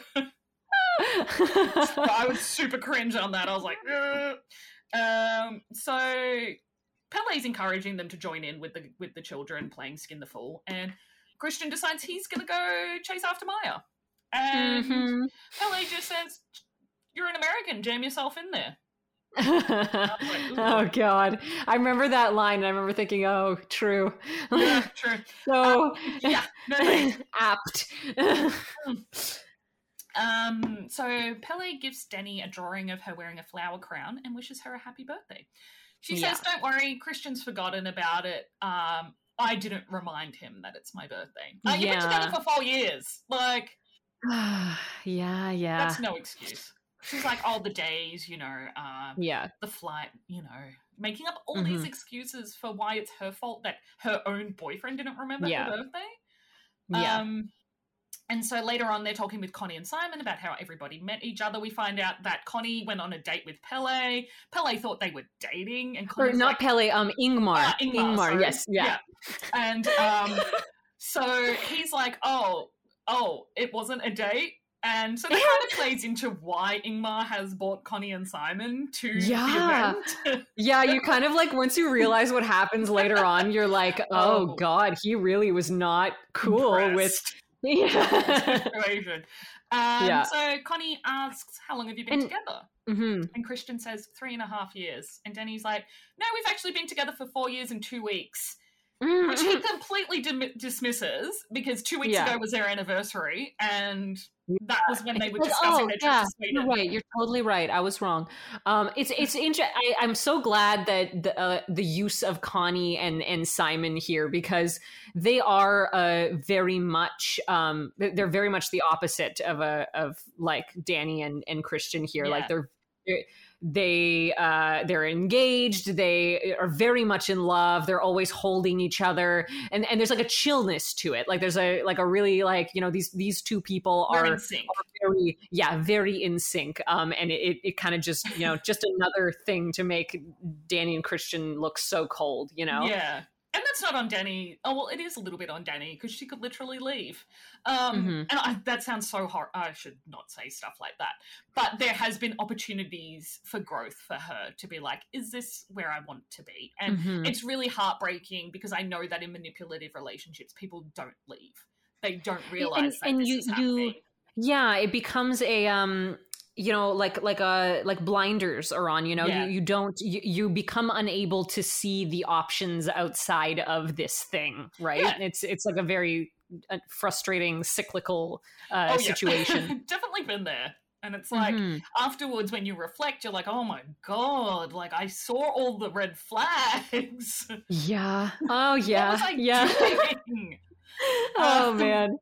So they're shown to a communal sleeping area, and this is where we find out that children are considered, well, you're a child until you're 18, and then you move on to like different there's 4 stages in the life of someone from Haga, where you do go on your what is it, a pilgrimage or something? The pilgrimage. Actually, that's the right word. That's the word he uses. Yeah. Yeah. And then you come back and you work. And then when you turn 72, that's when your life cycle ends. And Josh is like, well, what happens? But they don't, Pele does not answer that. He actually makes a joke that is not a joke because he goes like, he does that thing across his neck, you know? And everyone's like, he like basically straight up tells them you die. But everyone thinks he's just kidding around. But in this same moment, we get another one of these fabulous tapestries. Right? Because Connie... Yeah, Connie and Simon have like a little moment away from the group, and they ask Ingmar, I think it was, oh, what's this? And he just goes, oh, a love story. And what we see is this kind of tapestry of images in which a girl sees a guy, falls in love with him, goes home, creates a brew of... here we go. Hey, we're getting into this tough stuff now. Oh. She creates a brew of pubic hair and menstrual blood. Period blood. Yes. Yep. And then he drinks it and falls in love with her, is under her spell. So that's just a fun little thing that we get to see, and then we move on and it comes back later. So that night they're all getting ready for bed. And Pele says, we got to go to sleep because tomorrow we have the Ättestupa. Ättestupa.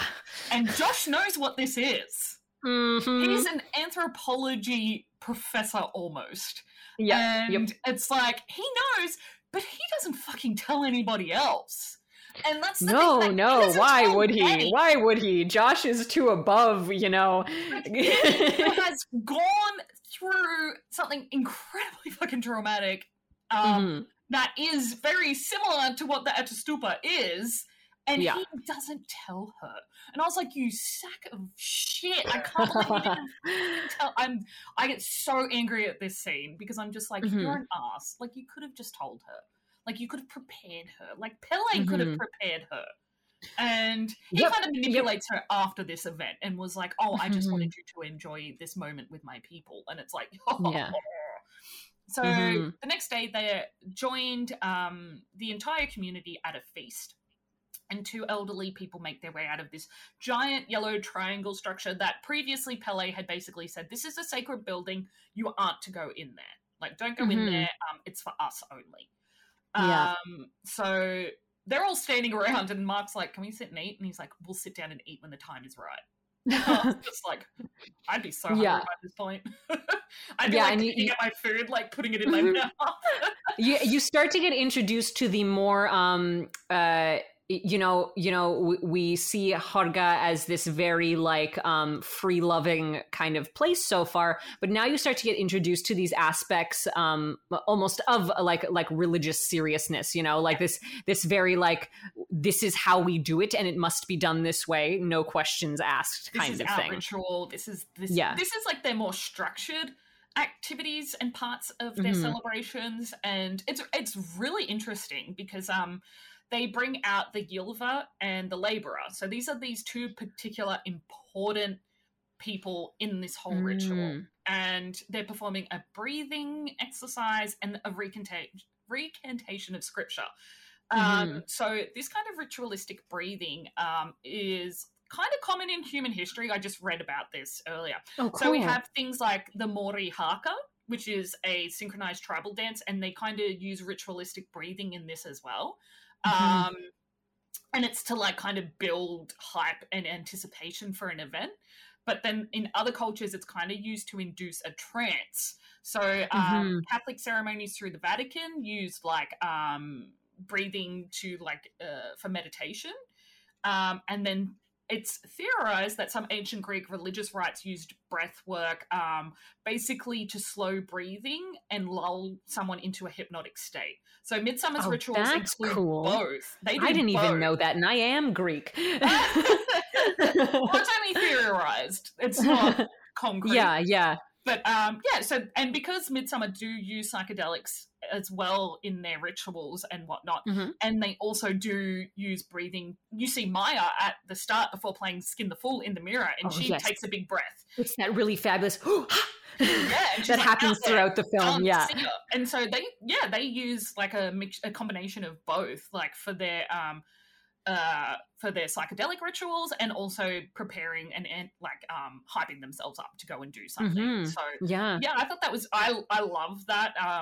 Like I did some anthropology subjects at university, and they were some of my favorites. So I really enjoyed them, and I was like, yeah, I wish I went through with anthropology because I just find it so fascinating. It really is. It's so there's so much. I just read *Sapiens*. And it was like just my. So many things it just never occurred to me that I didn't really know much about and had always sort of wondered but never thought about looking into. Yeah. There's so much. I mean, there's a lot of human history, you know? Yeah, it's amazing. And I think that's why I went and studied sociology, because I was like, oh, I just love people. Like, I need to know all about society and how we work. The only unfortunate thing is that we only learn about Western society in social science. And I was like, oh, well, that's boring because I don't really care about that much. Well, I mean, that's actually the same reason why I went into acting, right? Like this idea of being able to explore human nature and being able to explore, you know, what pushes people to do the things they do and what our motivations are. And you know, that is something that, you know, goes back all the way to the beginning of humankind, right? Yeah. It's very, It's fascinating. It blows my mind. My dad's a massive history nerd. And so I love having discussions with him about this kind of stuff, because I'm just like, what do you think, Dad? What do you think about it? So yes, this scene I actually really love. The way it's composed, the way people's reactions are captured, everything. So we'll get into that. So the elders are actually carried on these chairs up to this edge of a cliff. Okay. Wait, before we get to that, I wanted to point out, so the sitting formation that they're in. Oh yeah, that symbol. Yeah, it's a rune. So this is one of the first times, but it's certainly not the last that we see. And I think there's also like a reference Josh makes to it as well. And it's all scattered throughout their sleeping place is these runes. And I'm not a specialist on runes or anything, but these ones, the runes are sort of a old Nordic Scandinavian alphabet, like pre-Latin, and each rune has a name, a given sound, and a given meaning. And so in some ways it's used as an alphabet, and in other ways just the rune itself has meaning in itself. And we get I kind of took a note of like a couple runes that we see, because again, Aster doesn't miss anything. No, Everything he places is purposeful, and so a lot of the runes that we see throughout the place are on various people that are appropriate to whatever. So like we see a bunch that mean community. Matriarch is on the kind of leading woman's clothing, but a couple that are fun to note. Is later on Christian's clothing is this rune called the Tiwaz, which is related to the god Tyr, and supposedly sort of it encapsulates the meaning of sort of like masculine energy and masculine power. And in on Danny's clothes, she wears a couple of them. One is called a Rado, and the other is called a Dagaz. And the two of them mean like a journey, as well as like new beginnings and awakening, and whatnot. And so there's just wonderful little details that like, God, like if you just happened to know what runes mean, you just get a real kick out of this movie, because awesome. There's all these little secrets that are sort of dropped in the art of this film that tell you exactly what is going on. You know, it's really cool. Because I didn't doubt that symbol and that sitting formation had meaning. I just didn't know what it meant. I was like, yeah. And I mean, I was like, okay, I'm not going to sit here and like figure out what all of them mean. I would hazard that particular one means something along the lines of like dining or community and that sort of thing. Yeah. Yeah. So after their meal, their feast or whatever they're doing, they're carried up to the cliff, and everyone is standing around below. Everyone's quite calm. So I guess Danny and Christian don't anticipate anything bad happening until, previous to that, the elders actually cut open their hands and wipe their blood on a stone covered in runes. I don't know what that means, but it obviously means something along the lines of like sacrificing myself. My blood returning to my community or something like that. And so the Ylva throws herself off the cliff, and she lands spot on perfectly on the rocks below and dies on impact. Yeah. Which everyone's just... Yeah. And of course, I mean, all the Harga people are, you know, just taking this in. Yeah. It's normal to them. all of our newbies, our Americans and Simon and Connie, they just start freaking out, you know. It's particularly Simon and Connie. They start yelling things, like really kind of freaking out. Danny is obviously, of course, having a more private experience. And then there's Christian, whose reaction to this we might, I don't know, discuss a little bit after, because it's and Josh is just fucking writing notes, and I'm like, of course, friggin' Josh writing his notes, but then the laborer throws himself off feet first. Like, bro, come on, man! Like, you must have seen this before. Like, you gotta know that's not a good idea. Belly flop, not feet first. And this just because, like, bones breaking is like my gross thing in horror movies, where I'm like, I just can't deal with bones breaking. So hearing that impact, was horrible. And so when he lands, he's like groaning in pain. And then it's his actual. So I have a theory. No, go ahead. He is actually dead, but the thing is that with that kind of head trauma, your central nervous system hasn't caught up to the impact yet, and so animalistically, your central nervous system will release groans. Wow. Yes. That's my dad interesting. has seen it happen. My dad was a police officer, and he saw he went to a car accident where he did see this happen, where the guy was technically dead, but his central nervous system hadn't shut down. And so he's still letting out like these moans of pain.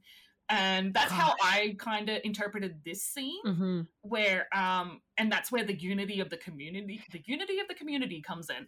And that's what I was going to say. That's when that's when they all start groaning and moaning, and it's the first time we see that sort of hive mind really come into play, that everyone in this community experiences feelings together, you know? Yeah. It's Yeah, so I have a theory that he is definitely dead, but I feel like that's a nice hope to have, you know. Like it feels better to believe that at the very least. Where I'm like, oh, he's definitely dead. But they bring in the finishing sledgehammer, which, fun fact about this sledgehammer, they auctioned it off. So A24 auctioned this hammer off to raise funds for the New York Fire Department.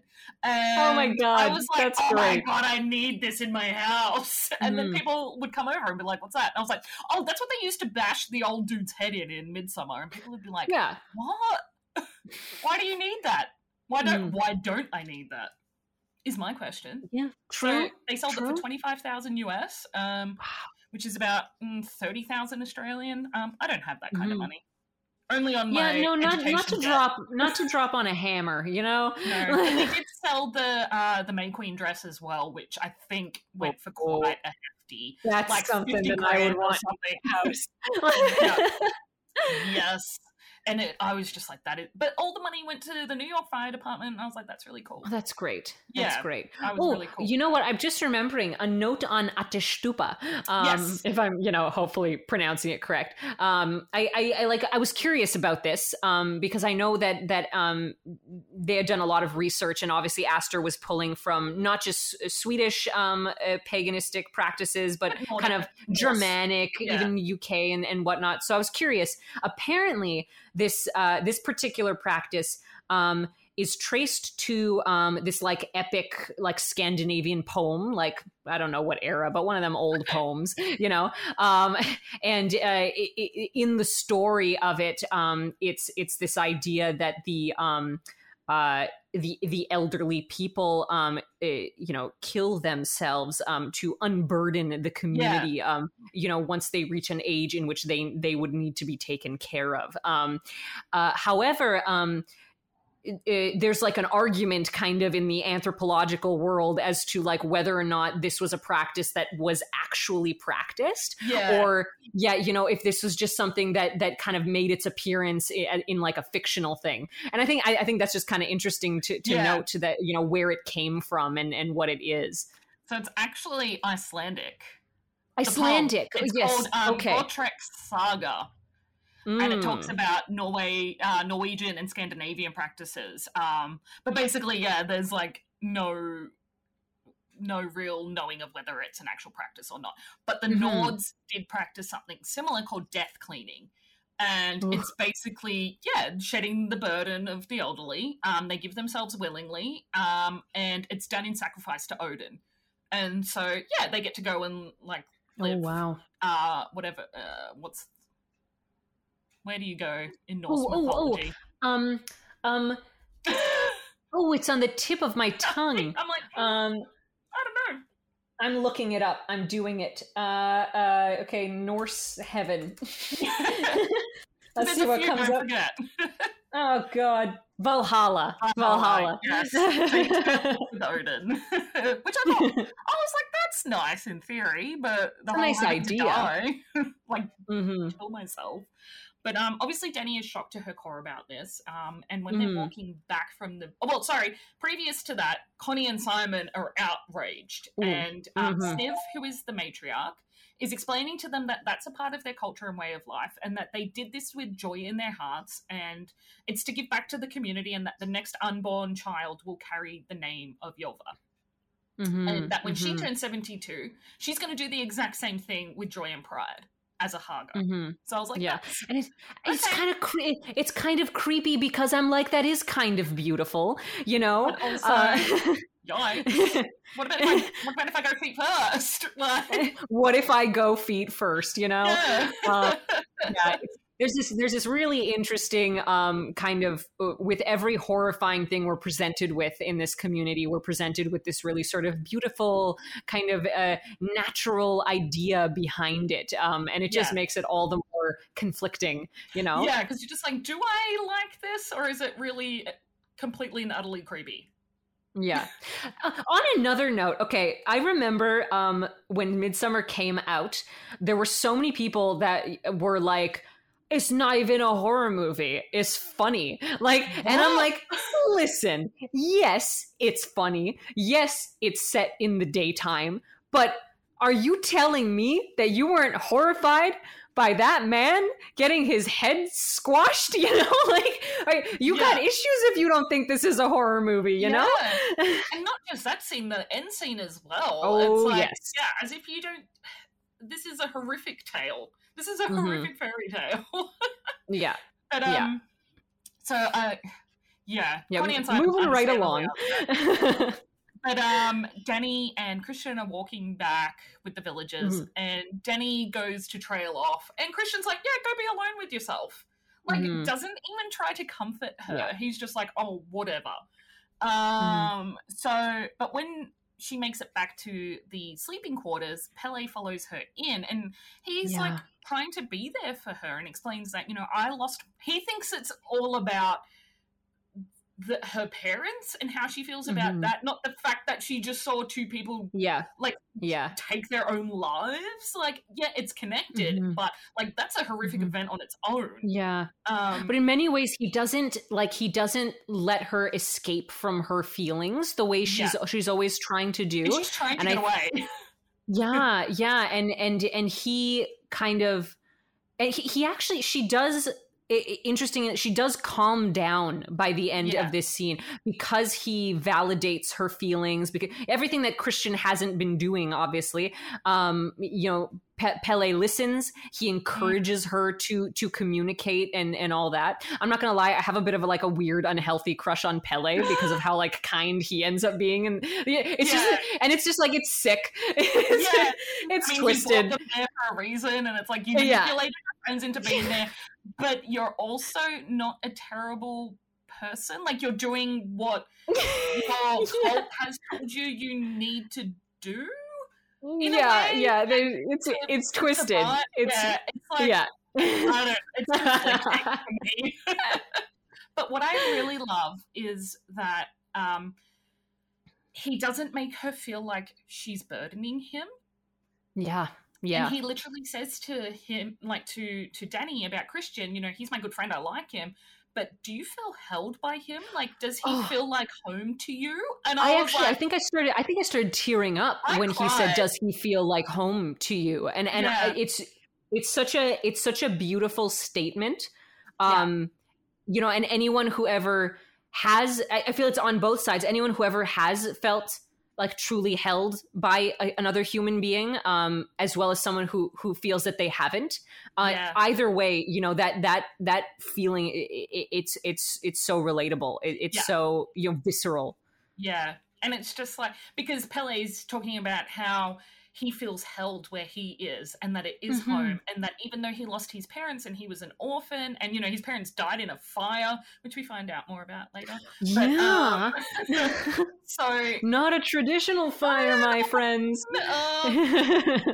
And and so he's explaining how the Haga have made him feel held, and I was like, it is a really beautiful moment in the film. I think that it was that moment that I got my weird unhealthy crush on Pele. Where I felt more like he doesn't know better. That's where I got that he's been conditioned into doing particular things and having this ulterior motive, whereas Ingmar, like, purposely bought these two people. Ingmar was like, this girl, like, this girl ditched me. It was unhealthy. And that Ingmar had some issues. These are my friends, and they're pretty bad people. So his motive was about freeing Danny, I feel like. And sacrificing these shit ass people. Whereas like Ingmar's like, I want revenge. Definitely. It's after this moment that that Danny has her interaction with Christian, which again, after Ari just loves putting these scenes next to each other and these people next to each other that just like contrast so drastically. It's like expectation versus reality.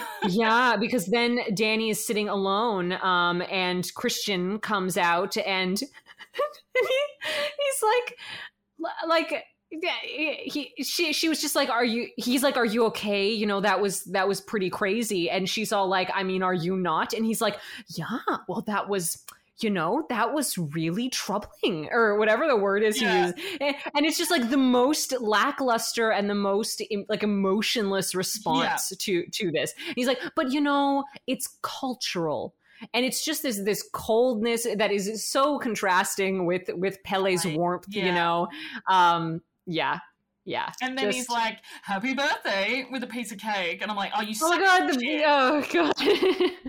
Like, don't even worry about her birthday at this stage. Yeah, it's also around this time that that he goes to Josh and tells him, I've decided what my thesis is going to be. I'm going to do it on the Haga as well. And we can collaborate if you want.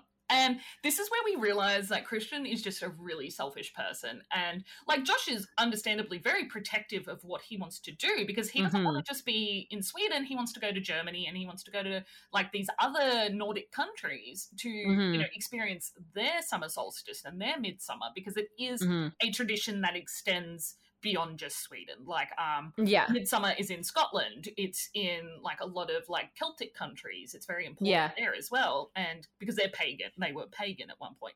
And so like there's all these different things, and like Josh has obviously conceptualized this as a massive thesis where Christian's like, I just want to tag along because I don't know what I want to do, I've got no direction. You get the impression throughout the whole film that Christian sort of embodies the you know, it's a broad statement, but the sort of like the privileged pretty white man, you know. He embodies this guy who's able to sort of float through life and just get whatever he wants and do whatever he wants. And that's It understands Josh's rage.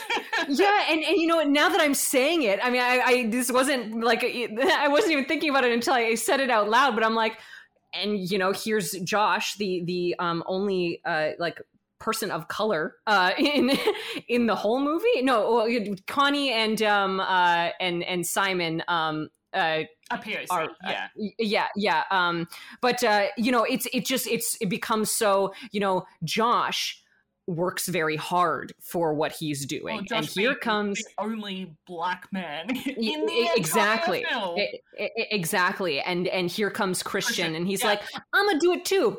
Yeah, no big. Like, and your thesis, like, don't worry, because like, and this is where Christian's like, cishet white man really comes out. Don't worry, I'm gonna tread on your toes and your achievements and how hard you've worked, and I'm going to do a lackluster job of it, because there's actually scenes in the director's cut where they're contrasting like Josh and Christian's interviews with the different elders, and Josh is asking really intense and personal invading questions, but with the purpose of gaining an understanding and insight, and like actual like wanting to know what the purpose of different things is, whereas Christian's like, so you're a bunch of inbreds. So there's this real like contrasting thing where you can see that Josh is the actual interested anthropologist, whereas Christian is this like mediocre tag along trying to just create something for the sake of doing it to step on Josh. And through so at this point through we get some kind of scenes of Josh and Christian doing a little bit of kind of digging deeper and some research, and that's when we discover hold on, just before that, because this is important, Maya one night puts a spoon under Christian's bed, because Josh does ask about that, and he's like, well, it's a love spell, and so Josh actually, because Josh saw Maya do it. And it's just really interesting. Connie and Simon have also left at this point.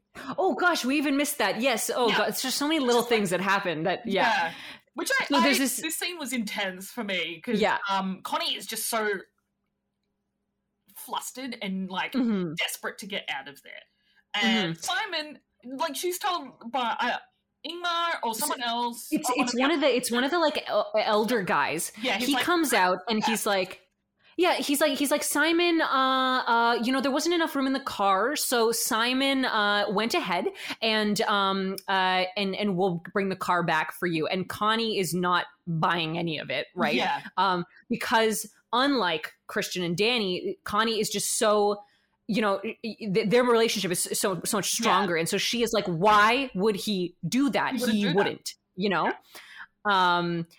Yeah, and so Danny's a little bit kind of concerned about this situation. She's also going like, why would Simon leave Connie like that? Yeah. So we're introduced to that. That happens. A couple of scenes after this that I love. So Josh confronts Pelle about Christian doing the thesis, and Pelle's like, no, I told Christian the exact same thing. The elders would not approve of this. Yeah. But Josh continues to interrogate, investigate, interview, and we also meet the Oracle Reuben, who doesn't really play that big of a role in the film, so but it's important, I guess. Yeah. To have that kind of, because in Greek mythology, oracles are so incredibly important, and I don't know about in paganism what the role of an oracle is, but he is deliberately inbred because the oracle is meant to be someone who is unclouded. And so they're deliberate products of inbreeding, because Josh is like, okay, well, obviously Reuben's a little bit different. He's got albinism. I can't say that word. He's albino, and he also has some facial deformities as well.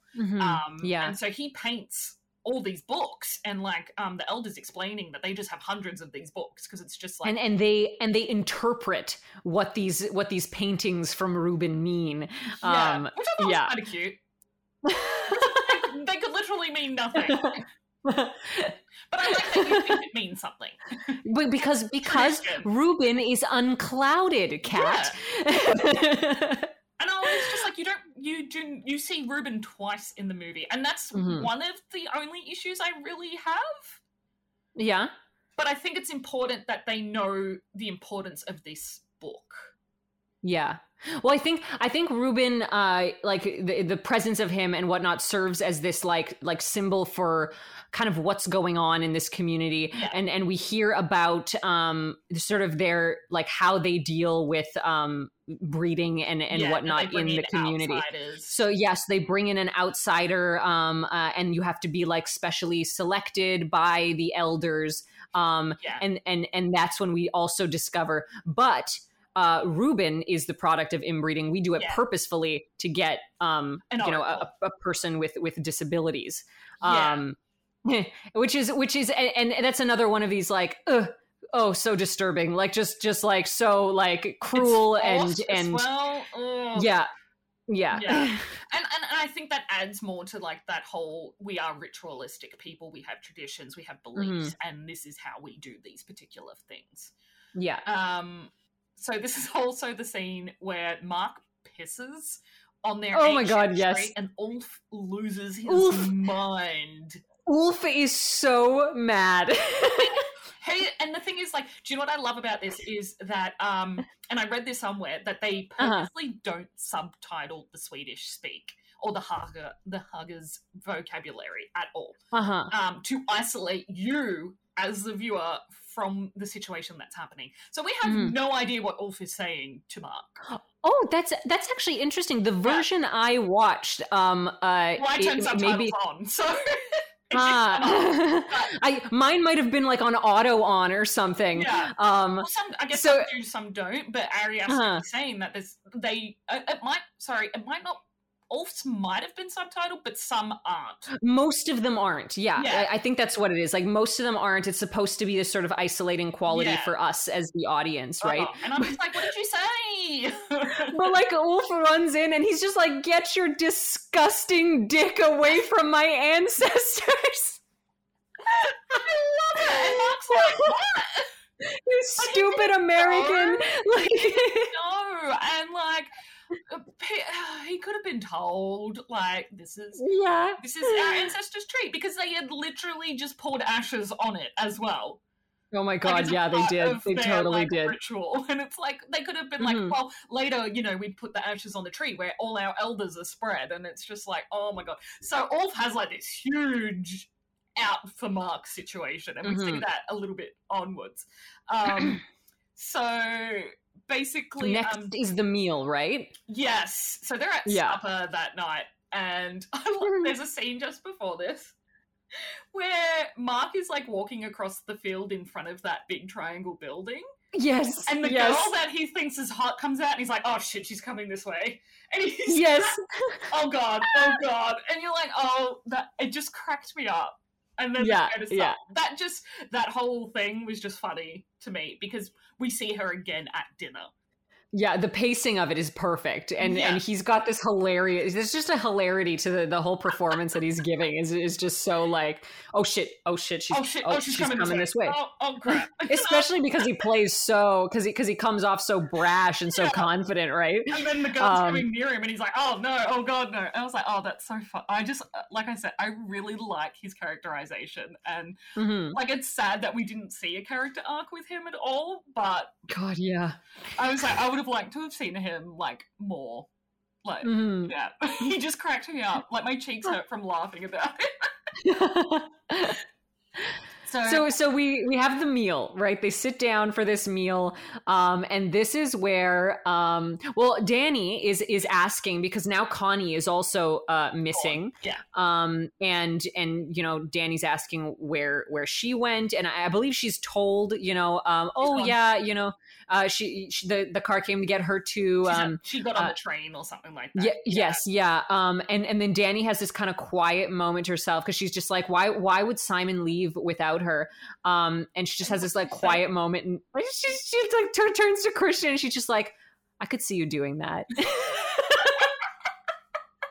And I think this is like a turning point for her where she's like, oh, what am I doing with him? Like, I'm in this amazing community with these people who care, and I think it's shown her that he really doesn't care. Yeah, and this is when we get our moment where Christian finds a pubic hair in his meat pie, and his drink is also a little bit pink compared to everybody else's. Yeah, notice everyone else's drink is yellow, and his is sort of like pinky red, and you're just like, I remember the tapestry now. Because Mark's like, is that a pube? Yeah, and they're so brash about it. It's just so like the amount of like disrespect to the community that then like becomes their demise, you know. What I love is Ulf sitting across from Mark, just like staring at him, daggers. Yeah. Oh, he really has it out for him. But that's like at the end we find out like that the purpose for Mark all along was to be this. There's a purpose for him. So like Ulf is just waiting it out. He's like, hurry up. Yeah. It's a big year for Ulf too, you know? It's he's very stressed. He takes it very seriously. I think night follows this moment, eh? This is the next thing that happens is Josh kind of sneaking out. It's taken away by the girl. Yes. Yeah, and she's like, I'll show you. And he's like, all right, you're going to show me. Like, no question. It was so funny. She just comes up with her like Swedish accent and says, I'll show you. And we're like, what do you mean? Of course Mark goes with her though. Yeah, because the Swedish chicks want to bang or whatever his mentality is. I'm going to see a boob. I'm going. But yes, night does follow that, and I love this scene as well. So Josh is going in to steal Ruben's book and paintings, and we see a man come up behind Josh with Mark's face on his face. So Josh thinks it's Mark, I think, at this point. Josh thinks it's Mark. And then when he gets close, we see that it's not Mark. It's Mark's skin on someone else's face. It's actually Ulf. I know. I was going to say that was one of my fun facts. I discovered later that it was Ulf. Yeah. And then we just kind of like, I think we cut he kind of gets hit in the head. Yeah. But there's like this long pause as he like bleeds out before he's dragged away. And I was like, oh, yuck. But so the next morning, they basically find out that the book's missing. Danny's concerned because Mark and Josh are missing, but Christian's like, oh, whatever. Yeah. Oh man. Yeah. So then, like, Christian just starts throwing his friends under the bus too. He's like, we're not even really friends. I don't associate with them. About that. It was like, wow, you were like really willing to just like tread on anybody to, you know, save your skin. Awesome. Yeah. And then I think at this point, this is when Danny and Christian are split up because Christian is taken to have an interview with one of the elder women. Yeah. Yes. And Danny is taken to go hang out with the ladies. Yeah. Do the May Queen. So they dress her in traditional clothing, and they're given a drug-fused drink, and she's basically told, "This will help you with your dancing." And I love this because it's really disorientating. I feel a little bit motion sick watching this, where they are dancing around in circles, but she thinks she's speaking in Swedish. Yeah, that was a great moment. Like, I love that. Yeah. And it should be noted that this is like one of the first times where Danny, like, it kind of looks like she's having fun. Yeah. Like she's actually just having a good time. The girls are all embracing her and laughing with her and all that. And it bears noting that, you know, other than the friend who we heard at the very beginning of the film, like this is the first time we're really getting like sort of genuine sort of sisterly woman interaction for Danny. Yeah. She's just been so surrounded by these men constantly for the whole movie. And so I think that's just kind of an interesting image, something to kind of meditate upon afterwards. It's nice. It's just like she's letting go of her grief at this point. And then, but the grief transforms into something else after this. And it's just, it's a real big transformation for Danny over the next, like, because this is towards the end of the film. Yeah. And, so she's the last one standing. And it's just really nice. And yeah, everyone's all happy for her. She's kind of laughing. They like scoop her up and like they put her on a big thing, and she's like triumphant. And the one creepy thing is though that in the trees is like this image of her sister behind her. Wait, I think I missed that. Oh man, look at the screenshots.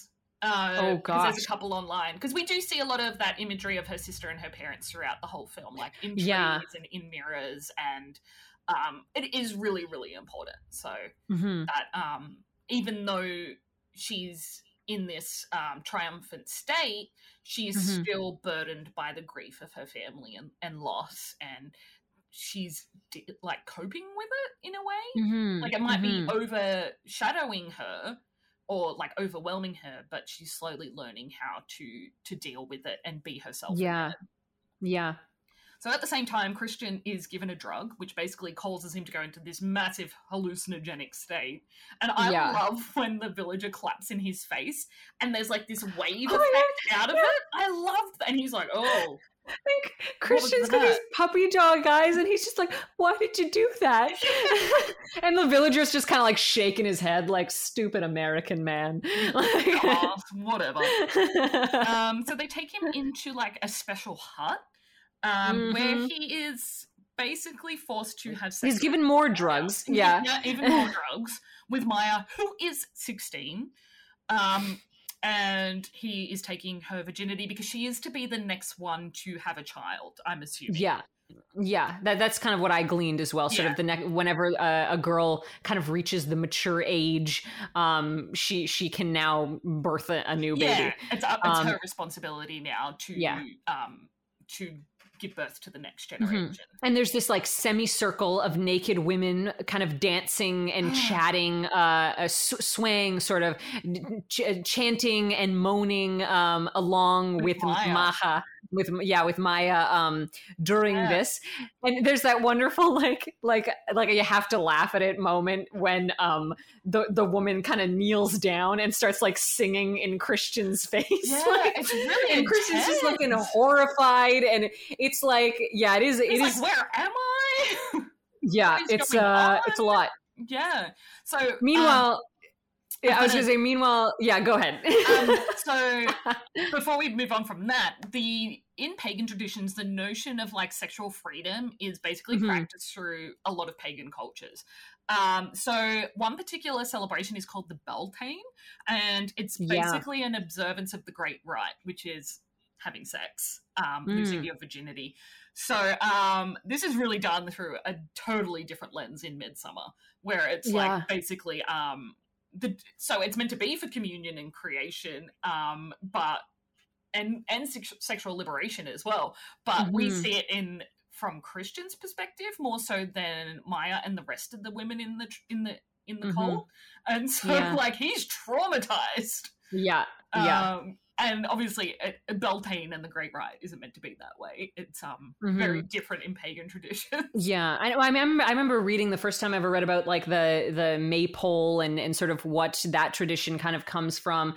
And I mean, there's all kinds of conflicting information, but the one core thing that I always found was like, you know, it's essentially an emulation of this idea of like spring fever.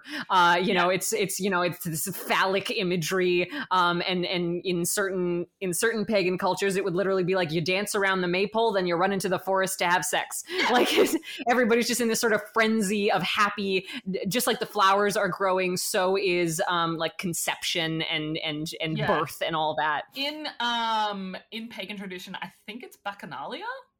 I'm not 100% sure, but it is a spring festival where you drink, you party, you have sex, and it's just like, and it's for the god Bacchus, who is like this goddess of fertility and having fun. And so I was like, I really like that. I learned that from True Blood. Oh, hey, my so Bacchus is the Roman version of the Greek god Dionysus. Yes. And Dionysus is my dad's name. Oh, amazing. So I remember when I was a kid and I sort of learned what Dionysus' deal was. It was like I only learned like the tame version, and then I like learned later, and I was like, oh, that's weird.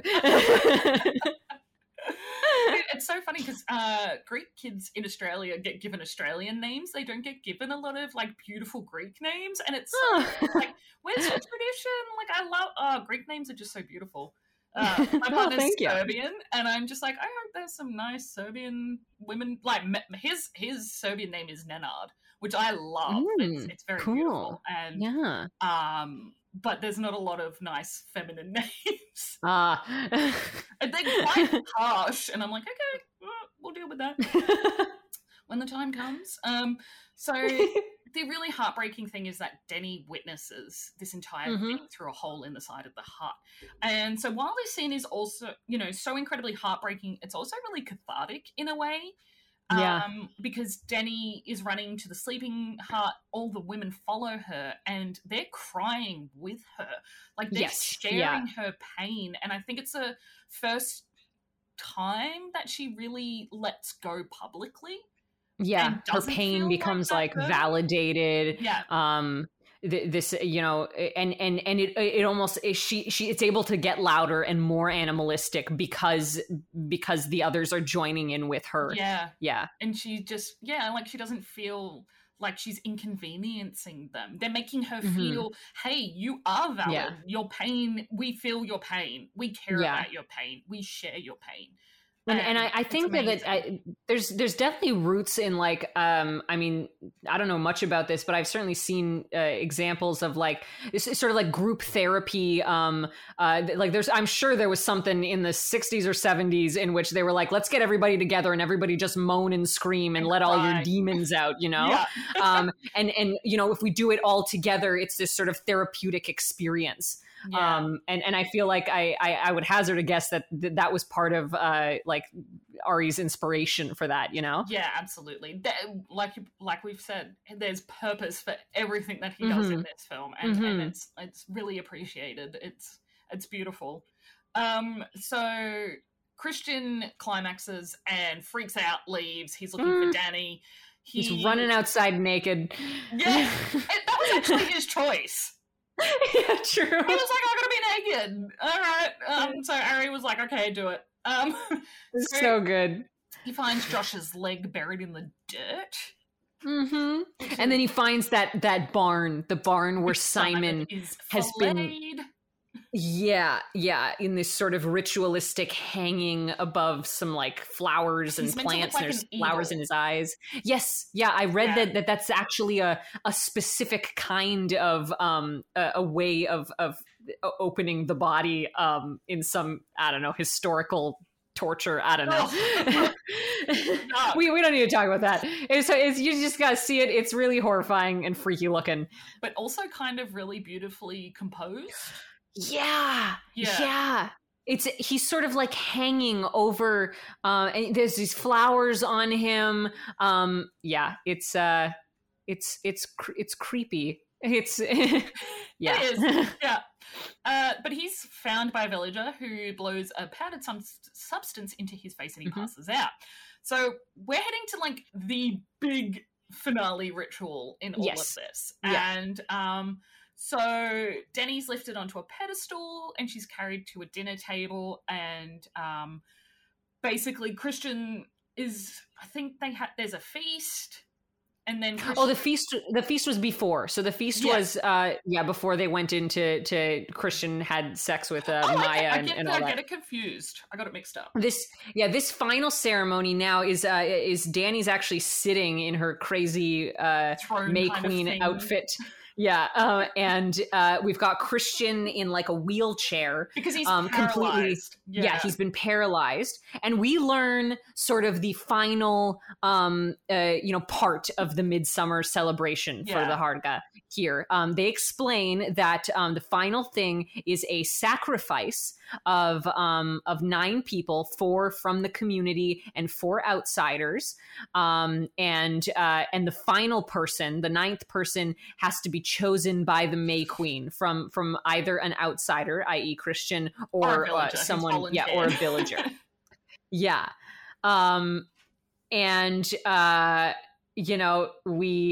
find out that Ulf and Ingmar are amongst the villagers that are going to be going into this burning house, into the yellow triangle. Yes, the famous yellow triangle house that we saw at the beginning and didn't know what it was for, and we sort of stay on Dani's face as she has to make this decision, and then we cut to just like all the bodies being like wheeled into the house. And they're like ritualistically placing them. They have certain things that they're wearing. Flowers are placed around them. They have exact purposes for each individual that they're going to be sacrificing. But the thing is, like Connie, Simon, Mark, and Josh are all deceased already at this point. So I don't know if they had to be dead before they put them in there or whatnot. Like what the deal is. Can you sacrifice them alive? Have they already been sacrificed in a different ritual? I mean, like some of them were like stuffed with things like one of the dead bodies had like apples stuffed in it, and that kind of like the visualization of that like really goes to some like pagan practices of sort of like giving an offering to the earth or giving an offering to the gods of food and things like that. But we get to see this shot of this like older guy teaching the children how to like open up the bear. So the bear is dead, and he's teaching them how to properly disembowel it. Disembowel, yes, that's the word. Yeah, and our buddy Christian, he gets lifted up onto the table to be put inside the bear. Danny chose him. Don't forget, Danny chose him. Yeah. So I loved that moment where she was like, "Yeah, I know who I am." And so we're all sitting with this reality because we know what just happened. We know that it must have meant that she chose him, and Christian in his bear suit gets put in the building.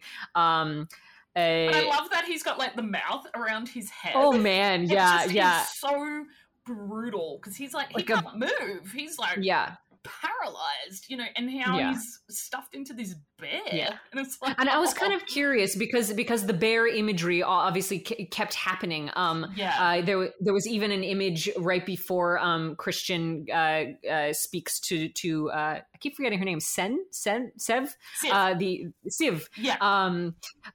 He's like staring at a picture of a burning bear on the wall. And so I was kind of curious, and I did a little bit of research to see if, like what some of the symbolism might be that they were pulling from.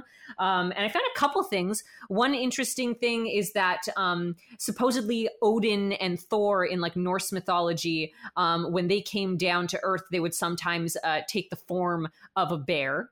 And so in that way, the bear, it represents sort of like masculinity, masculine power, and that sort of aspect. And another nifty one I found, like there's this old, and it probably ties into the symbolism that already exists of the bear, but there's this like weird old Pyrenees tradition that involved a man dressing in like a bear costume and sort of kidnapping a young maiden and bringing her to like the town square where she's like given a feast of some kind, and then eventually the bear man is like slain and shaven. And it's just these interesting kind of old weird sort of paganistic traditions that crop up using the bear. And I was curious, like I feel like in some ways they sort of crept their way into it, especially because I thought like the image of him wearing the bear costume, I was like, I wonder if it might have something to do with this old sort of French tradition. Yeah, definitely. I think there's a lot of influences there. I should have looked up the symbolism of the bear, but it's okay. I did. Cool. I was like, yeah, do the bear. That's cool. I like that. That's all that meant to me. Yeah, that's really interesting. But yeah, they bring in Ingmar and put everybody in the building, which they then set on fire. Yeah. And the thing is, like, fire has a lot of symbolism as well. It's about cleansing, it's about rebirth, it's about new beginnings as well. And the fun fact, Denny's last name, I can't remember what it was, Ada, I think, is actually a pre-Latin word for fire. So, interesting. Yeah, I think that's her last name. I'm not 100% sure. I should have written it down, but I remember reading that her last name actually meant fire. And I was like, oh, look at that. It's all it's like one big giant circle. And so we can hear Christian wheezing in pain. Oh God, yeah. And the thing is like Ingmar and Ulf go in there all like brave and stuff, and they're given this. Let's do it. They're given the like thing of the yew tree to like ease the pain or whatever. And then then they start catching fire, and they just like start screaming in like horrific screams, and sort of the reality of this thing really comes to the foreground. Yeah. And then of course all of the villagers start screaming as well, and sharing in their pain, and I guess in a way sort of purging themselves through this ritual fire. And then we've got Dani. She starts kind of coughing and moaning and spluttering, and she's in this kind of she's in this May Queen. She's like this big flower slug, kind of like sloughing across the ground. Yeah, it's all quite crazy and ridiculous and disturbing, and you're sort of horrified. But we get that last image, right? That smile on her face says so much. Yeah. It speaks volumes to what she has been through. Yeah. And I think she's happy with her decision. And there's this very for better or for worse, Dani found a family at the end of this, and I think that's what, and she found, she finally found an outlet for her grief and has coped with it in a weird way. So there was a purging there. And here she is, she now has found the family that she can be a part of. Yeah. It's sad and it's beautiful and it makes sense. And like I said, she moves from one toxic relationship into another. And if that's where she wants to be, and obviously, you know, it feels like home to her. Like Pele says to her, does he feel like home? Do you feel held? Mm-hmm. And I think that this is Mm-hmm. the moment where she feels both of those things and Yeah. feels unified with people for once, whereas she's Mm-hmm. always been the outsider with Christian and his friends Yeah. up until now. Yeah. And in such a in like after all this like horrifying visceral imagery and stuff, you kind of go back to like Ari's like metaphor of a breakup, and it you kind of take a step back and you're like, it's that moment when you finally move on. And You you're know, just it's like, that I'm yeah. done with this. I'm Yeah. done. Yeah. It's great. And you know, Ari Aster and his writing, and like Florence Pugh, she had just come off the back of Lady Macbeth when she Mm-hmm. was sent the script of Danny, and she was like, Yeah. She was like, definitely. this Yeah. writing, yes. And Florence Pugh is just phenomenal. Like, Yeah.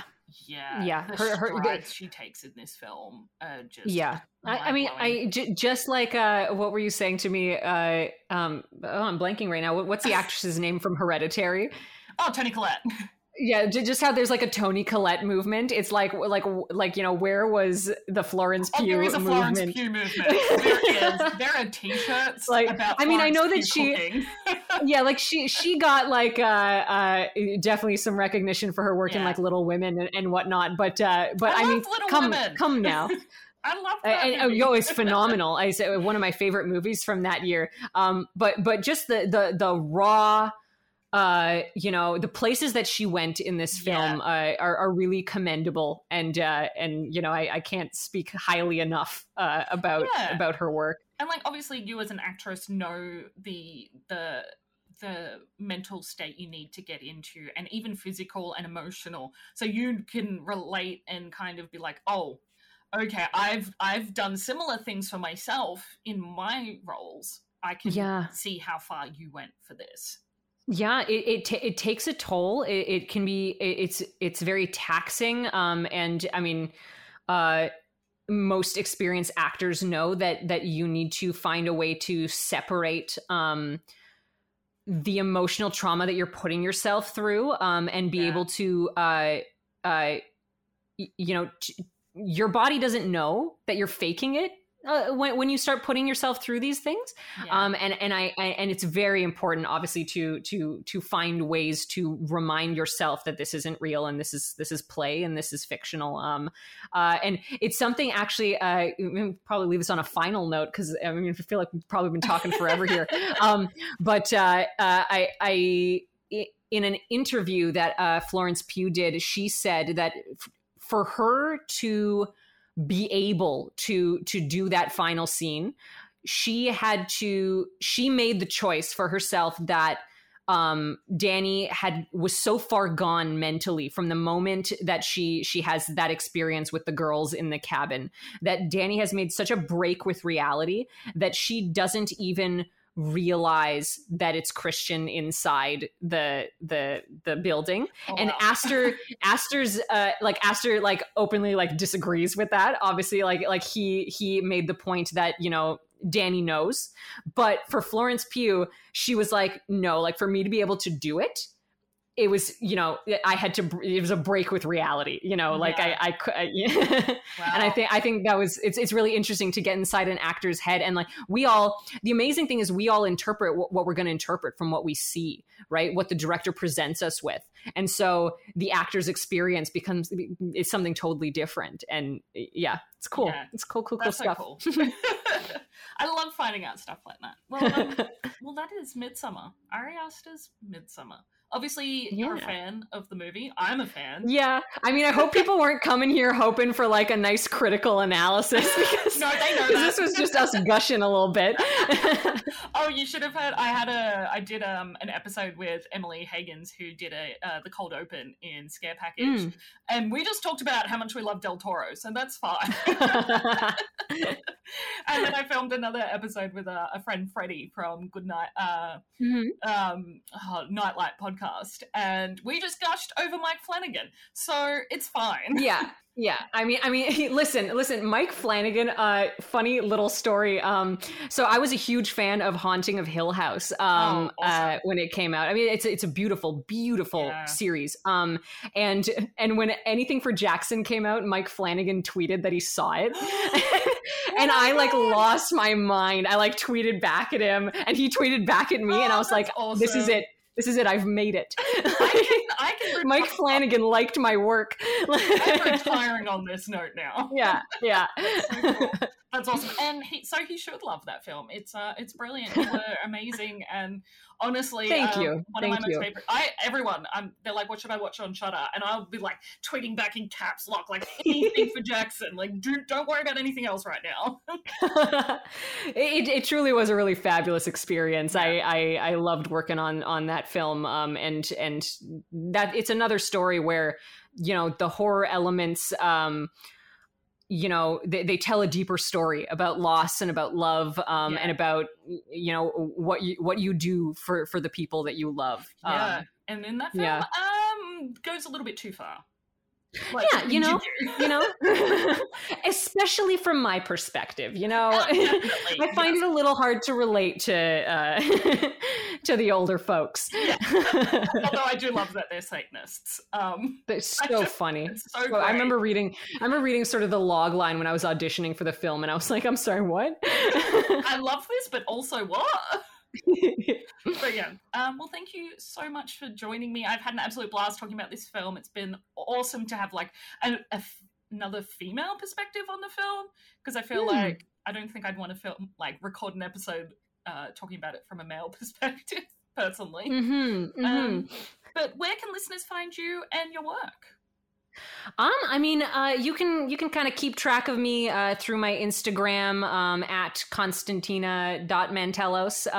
It's a long fancy name, so there aren't many others like it. I've also got a website. My company's called Spinning Top Pictures. You can follow me there.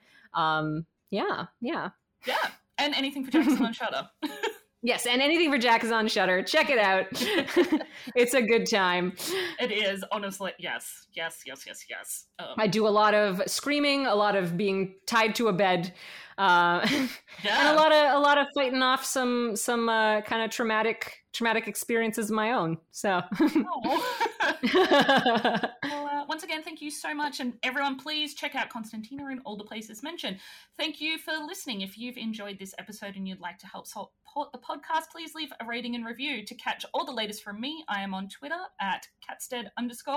For all the podcast related content, follow the podcast on Instagram, Twitter, and Facebook at TGIF Pod. You've been listening to TGIF. See you next Friday.